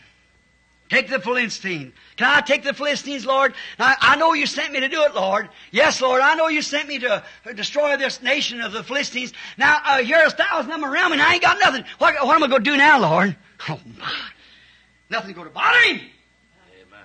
He's anointed for the work. There's nothing can harm you. No, not one thing. Hallelujah. He just took what he had and beat into him. That's right. When the enemy fenced him in and said, now we get him in the walls. We got him now. We got him on the inside here with this woman now. We got the good door shut all around everywhere, and he can't get out. We got him. Samson did cry, oh, Lord, they got me all fenced in with this denomination. What am I going to do? I've joined up with it. What am I going to do? He never did that. He just walked out and pulled down the gate, put it on his shoulder, and walked away with it. Amen. He was anointed for the job. He's called of God. Didn't fence him in. No, indeed. He took the gates with him. He didn't pray about it. He didn't ask God whether to do it or not. It was right in the line of duty. Amen, amen, amen. Right in the line of duty. Why cry to me? Speak and go on. Amen. Don't cry, speak. You don't quit whining and whimpering now. You ought to be old enough to speak. That's right. He knew his anointed gift of power could destroy any Philistine that stood before him. Amen. But we don't know that, you see. We're still little babies with a bottle in our mouth. And he knew it. You know that God raised him up for that purpose. And there was nothing going to stand before him all the days of his life. Nothing could destroy him. He was raised for that purpose like Moses was. Nothing going to stop him. No Amalekites or nothing else can stop him. He's on the road to the promised land. Amen. Samson knew he was on the road. Joshua knew he was taking the land. He was a vindicated. God's Word promised it, and the Holy Ghost was there vindicating it. He was on his road, so there's nothing going to stand in his way. No, sir. Right in the line of duty with God, there was nothing going to stand in his way, so he just picked up the gates and put them on his shoulder, weighed about 4 or 5 tons, and walked up on top of the hill and sat down on them. Nothing going to stand in his way. He had an anointed gift from God. He didn't have to cry out, Lord, what must I do now? He's already anointed to do it. That was thus saith the Lord. Get rid of him! Amen. Hallelujah! Get rid of him! I raised you up for that purpose. Amen. What must I do, Lord? Okay, what am I going to do here at the Red Sea? Didn't I tell you? Now, I give you a mountain for a sign out here. You're coming back to that mountain. And you're going to take these children to the land. Didn't I call you for that purpose? What are you worried about anything else standing in the way? Speak and start moving. Amen and amen. I called you for this purpose. David, he knew he was anointed and was vindicated to be a good shot. They knowed he was a good shot. David was anointed. He knew it. And when he stood before Goliath, he never cried, "Oh God, what must I do now?" But must I know what you did in times past. You let me kill a bear and you let me kill a lion, but what about this Goliath out here? He never did that. He just spoke. What did he say? You will be like they were. He spoke and went forward. He never prayed a prayer. He never offered nothing. He knowed he was anointed. Amen. His anointed, and that slingshot had proved the right kind of a thing. He had faith in his anointing. He had faith that God could direct that rock right straight in the middle of that helmet there where the only place could be hit. He'd stand there. He knowed he was a good shot. Amen. He knowed God made him that. Amen. He knowed he'd killed a lion. He knowed he'd killed a bear. But if that was with his earthly father's possession, here's his heavenly father's possession.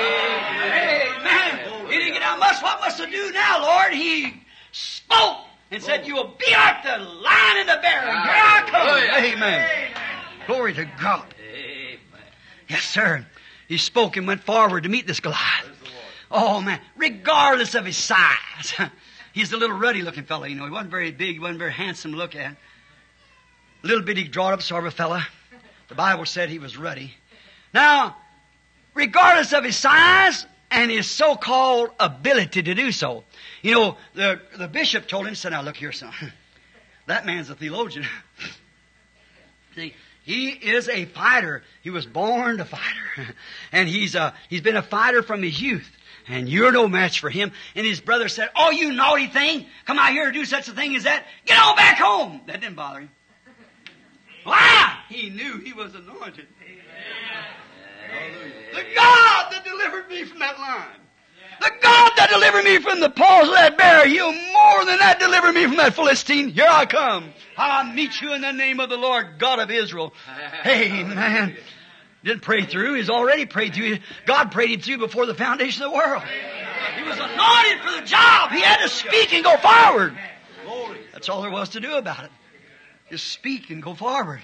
Oh, that's all there was to it. Oh, he didn't. About his denominational brothers, them scoffers stand there too, you know. Oh, yes. They would stand there saying, scoffing and making fun and saying, his brothers, you know, and said, "Oh, you're just naughty." That didn't move him a bit. You want to be different from somebody else. You just want to show off. If that had been showing off, it had been so. But they only looked at the intellectual side. David knowed the anointing oil was on him. Making a difference to him. He said, "That Philistine will be like the bear and lion. So here I come." He predicted it before it happened. What did he do? He killed the bear. He killed the lion. He knocked the lion down. Well, what with? With the slingshot, and took a knife, and then the lion, he killed the lion with a knife. That's the same thing he'd done to Goliath. He knocked him down with a rock and pulled up his sword and cut his own head off right there before. What did he predict before it happens? "And you will be as they are." Why? He spoke the word that it would be and then went forward to make it be fulfilled. Amen. Oh, brethren. He spake and took over the situation that day. If there ever was a time that man should speak, it's now. Closing just the next few minutes, if you can just bear a few minutes longer. I got some more things wrote down here, some scriptures I want to get to. Peter never cried when he found a man that had faith enough to be healed, laying at the gate called Beautiful. He never got down and had an all-night's prayer or all-day's prayer, a big long prayer, and said, Lord, I pray you now that you'll help this poor lame man. I see that he's got faith. I know he's a believer. And I've asked him, and he said he had faith. He'd believe what I told him. And I've told him about what you did. And I just think now, Lord, can you give me a thus saith the Lord for him? No. He knew that he was anointed apostle. He knew that Jesus Christ commissioned him, heal the sick, raise the dead, cleanse the lepers, cast out devils. Amen. As freely as you receive, freely give. Praise the Lord. He said, Peter, go do that. He didn't have to pray through. He was commissioned. Amen. What did he say? He said, in the name of Jesus Christ. He spoke the name of Jesus Christ. And the man just laid there. He picked him up by the hand and said, stand up on your feet. Amen. And he held him there until his ankle bones got strength and he started walking. Why? He never had an all-night prayer meeting. He never cried out to God. He knew positive from the lips of Jesus Christ he was anointed for this work. He spake and raised him up, for he knowed he was anointed apostle for the purpose. The people that laid in his shadow never said, oh, come, Apostle Peter, and cry over us and pray the prayer of faith for us to God. No, they never said that. They knew he was anointed and a vindicated apostle of God. So they said, just let us lay in his shadow. You don't have to say a word. We know it. We believe it. Life within them. The apostle couldn't get to them all. And they themselves, they're part of it. Moses said, there's not me going, we're all going. We all got something to do. We've all got to be anointed. And they seen that apostle stand there and seen him heal this sick man and do the things he did. They know he couldn't get to him. So they never said, Peter, come and offer prayer and wait now until you got thus saith the Lord and come tell me. See what the Lord says. They said, if we can only lay in his shadow, because the very God that was in Jesus Christ is in him. And we see the same thing doing. So they touched the border of Jesus' garment and laid in his shadow, and Jesus is in this man. If that shadow can reflect the force, will be healed. And the Bible said every one of them was healed. No all-night prayer meeting. He said, Lord, if I go lay in the shadows of this apostle, well, no, they knew it. The light had struck them. Their hearts was full. Their faith was let loose. Amen. They believed it. They'd seen it. Paul's hanky's the same way. Now in closing, Jesus never cried when they brought the maniac boy to him that had epilepsy falling into the fire. He never said, Father, I'm your son. And now you sent me here to do so and so and so. Can I heal this boy? He never said, he said, come out of him, Satan. He spoke, and the boy was made well. When he met Legion with 2,000 devils in him, it wasn't Jesus a-crying, it was the devils a-crying. If you're going to cast us out, oh my. Suffers to go in that herd of swine. Jesus never said, now Father, am I able to do this? He said, come out of him. And the devils took their flight. Sure, he knowed he was Messiah. At the grave of Lazarus, he'd been dead 4 days. They said, if you would have been here, Lord, he would have not have died. He said, I am the resurrection and life. Not where, when, or how. No. He that believeth in me, though he were dead, yet shall he live. Amen. He knowed who he was. He knowed what he was. He knowed that he was Emmanuel. He knowed he was a resurrection. He knowed he was life. He knowed that in him dwelt the fullness of the Godhead bodily. Amen. We've seen them little people there, and you've seen that what God had told him to do, and there he was. He went down there. He never said, now wait, I'll kneel down here. All of you kneel down, pray. He said, you believe it, I'm able to do this? Amen. Amen. Yes, boy, it wasn't him, it was them. Yeah. Yeah, Lord, I believe that you're the Son of God that was to come into the world. Oh, my, there's identified. Something's got to happen. Lazarus, come forth. He spoke, and a dead man come forth. Not can I, he just spoke. And when the faith was met, the thing happened. He spoke, and the blind saw. The lame walked. The deaf heard. Devils screamed and come out. The dead was raised up. Everything. Why? He didn't pray through. He was anointed the Messiah. He was that Messiah. He knew He was. He knew His position. He knew what He was sent to do. He knew that the Father had identified Him to be the Messiah, to the believer. And when He met that believer with faith, He just spoke the word. Devils scattered. Hallelujah. Yes, sir. Speak, don't cry, speak. Amen. And He knew His God-given rights, but we don't. He knew what He was. We don't.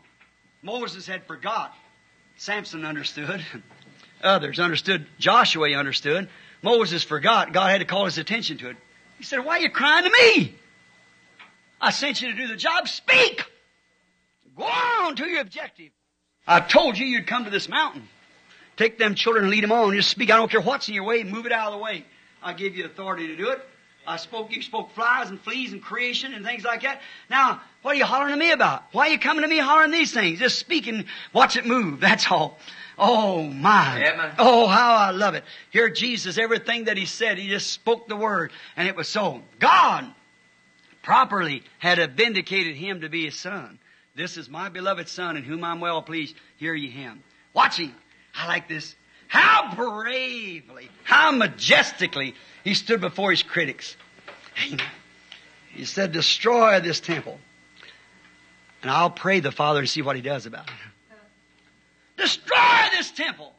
And I'll raise it up again in 3 days. Not I hope to. I'm going to try to. I will do it. Why? The Scripture said so. The same Scripture that said He'd raise up His body, give us the authority, the power. Amen.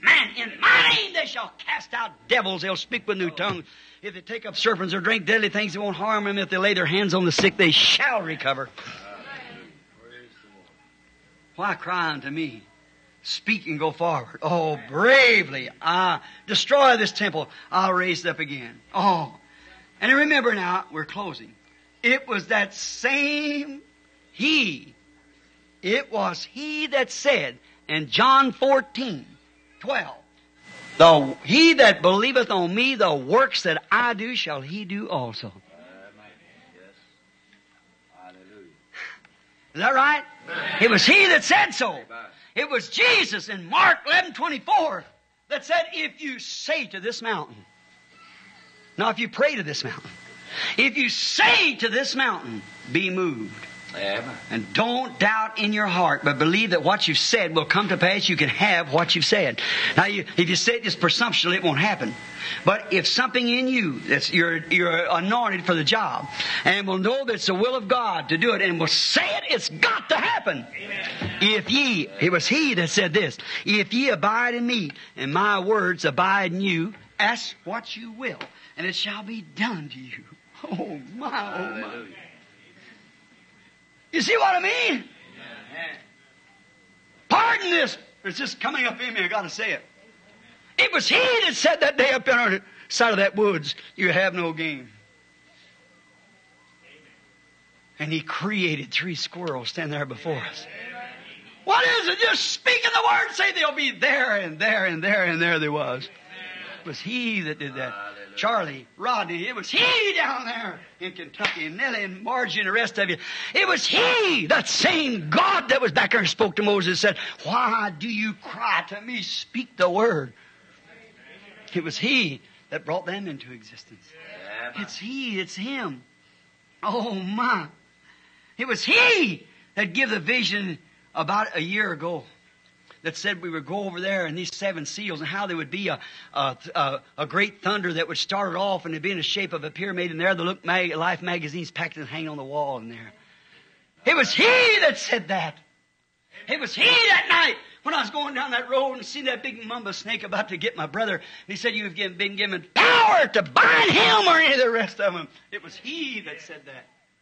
To my little gray-headed wife sitting back there, it was He that morning that woke me up there in a room and standing in the corner and said, don't fear to do anything or go anywhere or say anything, for the never-failing presence of Jesus Christ is with you wherever you go. Hallelujah. It was He up yonder in Sabina Canyon about 3 months ago when I was praying, wondering what was going to happen. I was standing there and a sword dropped in my hand and said, "This is the King's sword." Amen. It was He. Hallelujah. It was He that said to me, as I was with Moses, so I'll send you. It was He that said to me 30 years ago down on the river yonder. Hallelujah. As a little boy standing there as a little preacher on the river 30 years ago, standing there when that light, the same pillar of fire come down from the heavens and stood there and said, "As I sent John the Baptist to forerun the first coming of Christ, your message shall forerun the second coming." To all the world, how could it be when my own pastor laughed and made fun of it? But it happened just exactly that way. It was He that said it. Yes, sir. Oh, it was He that said in prophecy to the vision, "It shall come to pass." It was He that said, "If one among you prophesies or sees a vision and it tells it and it comes to pass, then remember, it's not him, it's me. I am with him." Oh, my. What could I go on and say? It's He, it's He, it's He. It's He that come down when I told them that the pillar of fire was down there on the river and they couldn't believe it. It was He down there amongst that Baptist preacher before 30,000 people that night in the San Houston Coliseum when that angel of the Lord had his picture taken standing there. It was He, the same yesterday, today, and forever. It was He that foretold where these things would be. It was He that said this. It was He that done these things. He's the same yesterday, today, and forever. He's done everything just exactly like He said He would do it. Amen. Why should I wait? God's vindicated the Word. It's the truth. Yes, amen. Let's journey. Let's walk. Let's go on the walk of the Lord. Laying aside all doubts, all sins. Clean up the house. Scrub it up. As Junior Jackson's vision said, there was nothing left but lamps. Or his dream, if he's sitting here. Nothing left but lamps, and they had gold bands around them. In the dream that he gave me the other night. Oh, my. Brother Collins, don't worry about that fish. It was white. You just didn't know how to handle it. Lay aside everything else contrary to it. Remember, this is truth regardless of how fanatically it seems and everything else sometimes. Move right on with it.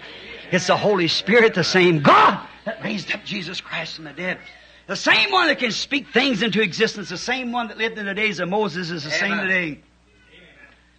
His call in this last day, He's vindicated as it was in the days of Sodom. So shall it be in the coming of the Son of Man.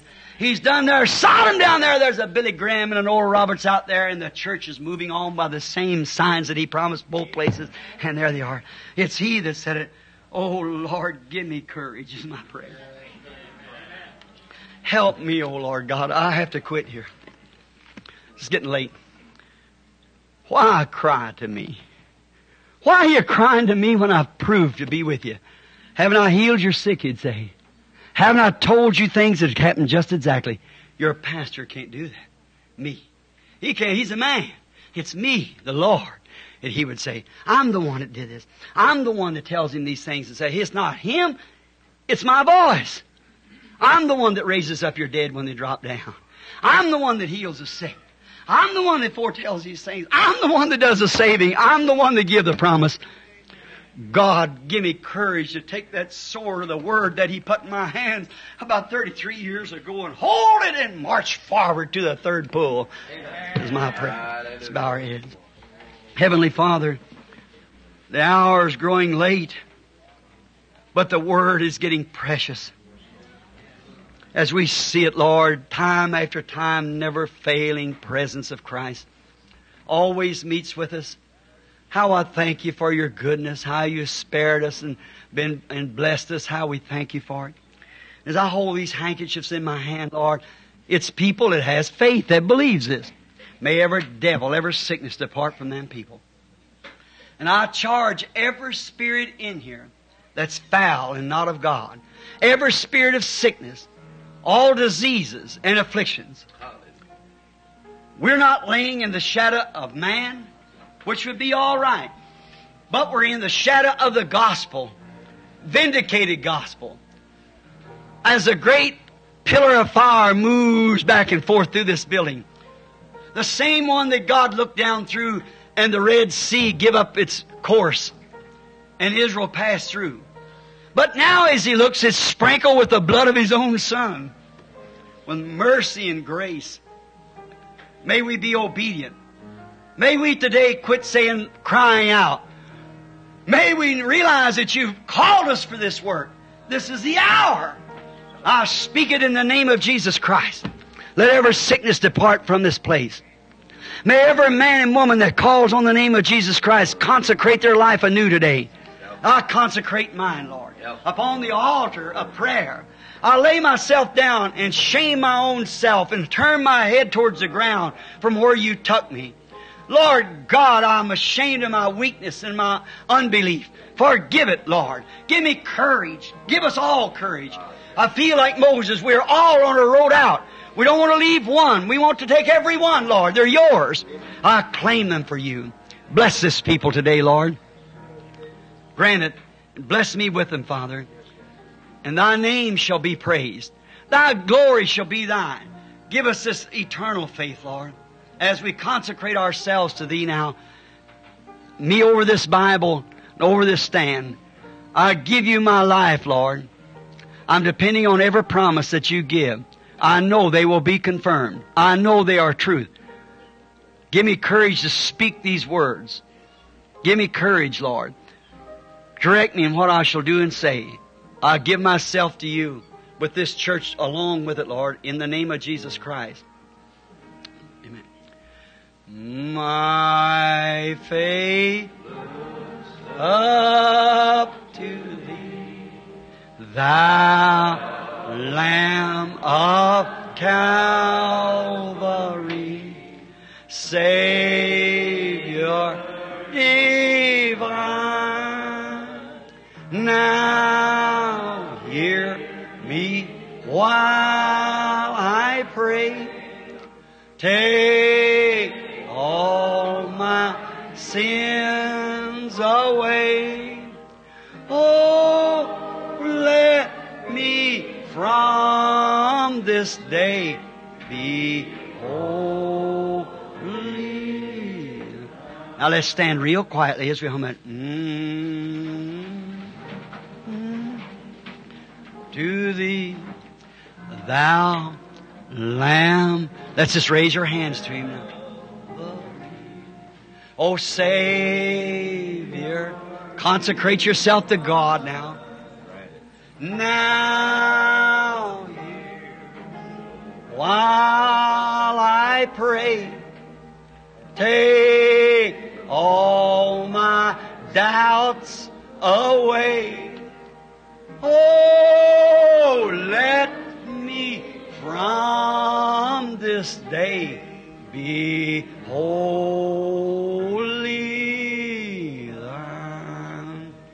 Now together with our hands up.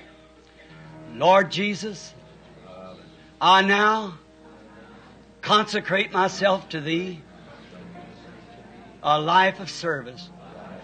More purely, more faith I cry, that I might be a more acceptable servant in my coming life than I have been in the life that's past. Forgive my unbelief and restore to us the faith that was once delivered to the saints. I give myself to Thee in the name of Jesus Christ.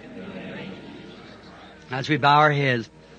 While life's dark maze I tread, and grief around me spread, be Thou my guide.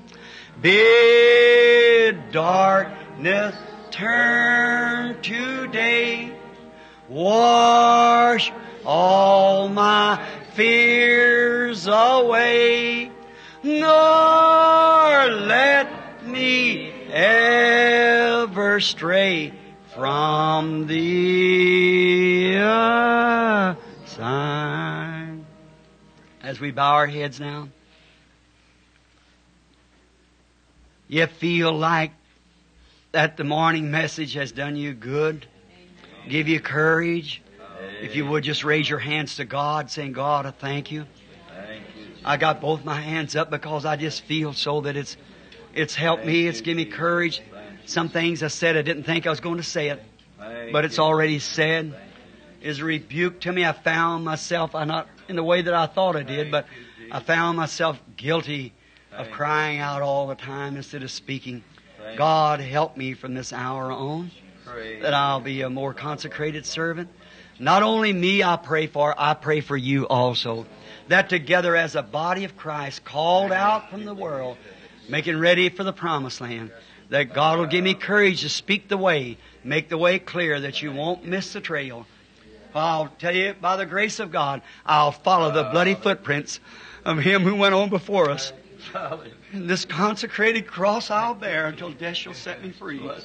And then go home a crown to wear. There's a crown for me. We give this to Thee, Father, our consecration, in the name of Jesus Christ, Thy Son. Amen. We thank the Lord for this. Walk a consecrated life. Give yourself over to sweetness, humility. Walk in the Spirit.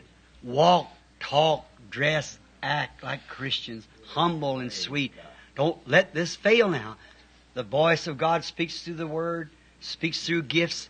As one gift comes, another expresses it. Another gift comes and expresses the same thing. See, that's sure right with the Word and right with the hour. God is with us. How we thank Him for it.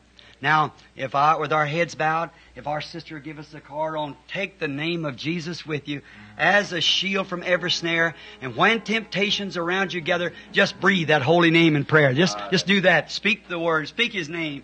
Let's sing now as we've been dismissed. Take the name of Jesus with you as a shield and of woe. It will joy and comfort give you. Oh, take it everywhere you go. Precious name. Now let's shake one another's hands and say, I pray for you, brother. You pray for me. Heaven, precious name, precious name. Oh, how sweet.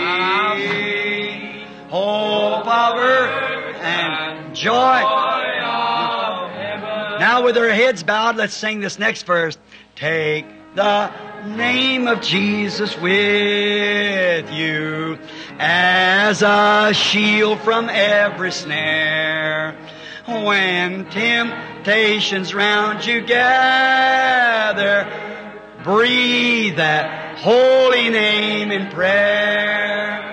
Precious name, precious name, oh how sweet, hope of earth and joy of heaven. Precious name, oh how sweet, hope of earth and joy of heaven. With our heads bowed now and our hearts with it, with the realization that Jesus said, He that heareth my words and believeth on Him that sent me has everlasting life, and shall not come up in the judgment, but has passed from death unto life. Knowing that we, by the grace of God, possess that within our bosom, with a consecration to Him this morning, that our lives shall change from this day on, that we'll be more positive in our thinking. We will try to live in such sweetness and humility that believing in what we ask God, God will give it to each other. And we will not speak evil against each other or no man. We shall pray for our enemies and love them. Do good to them and do bad to us. God is the judge of who's right and wrong. On the basis of this and our heads bowed, I'm going to ask our good friend, Brother Lee Vale, if he'll dismiss the audience in a word of prayer. Brother Vale.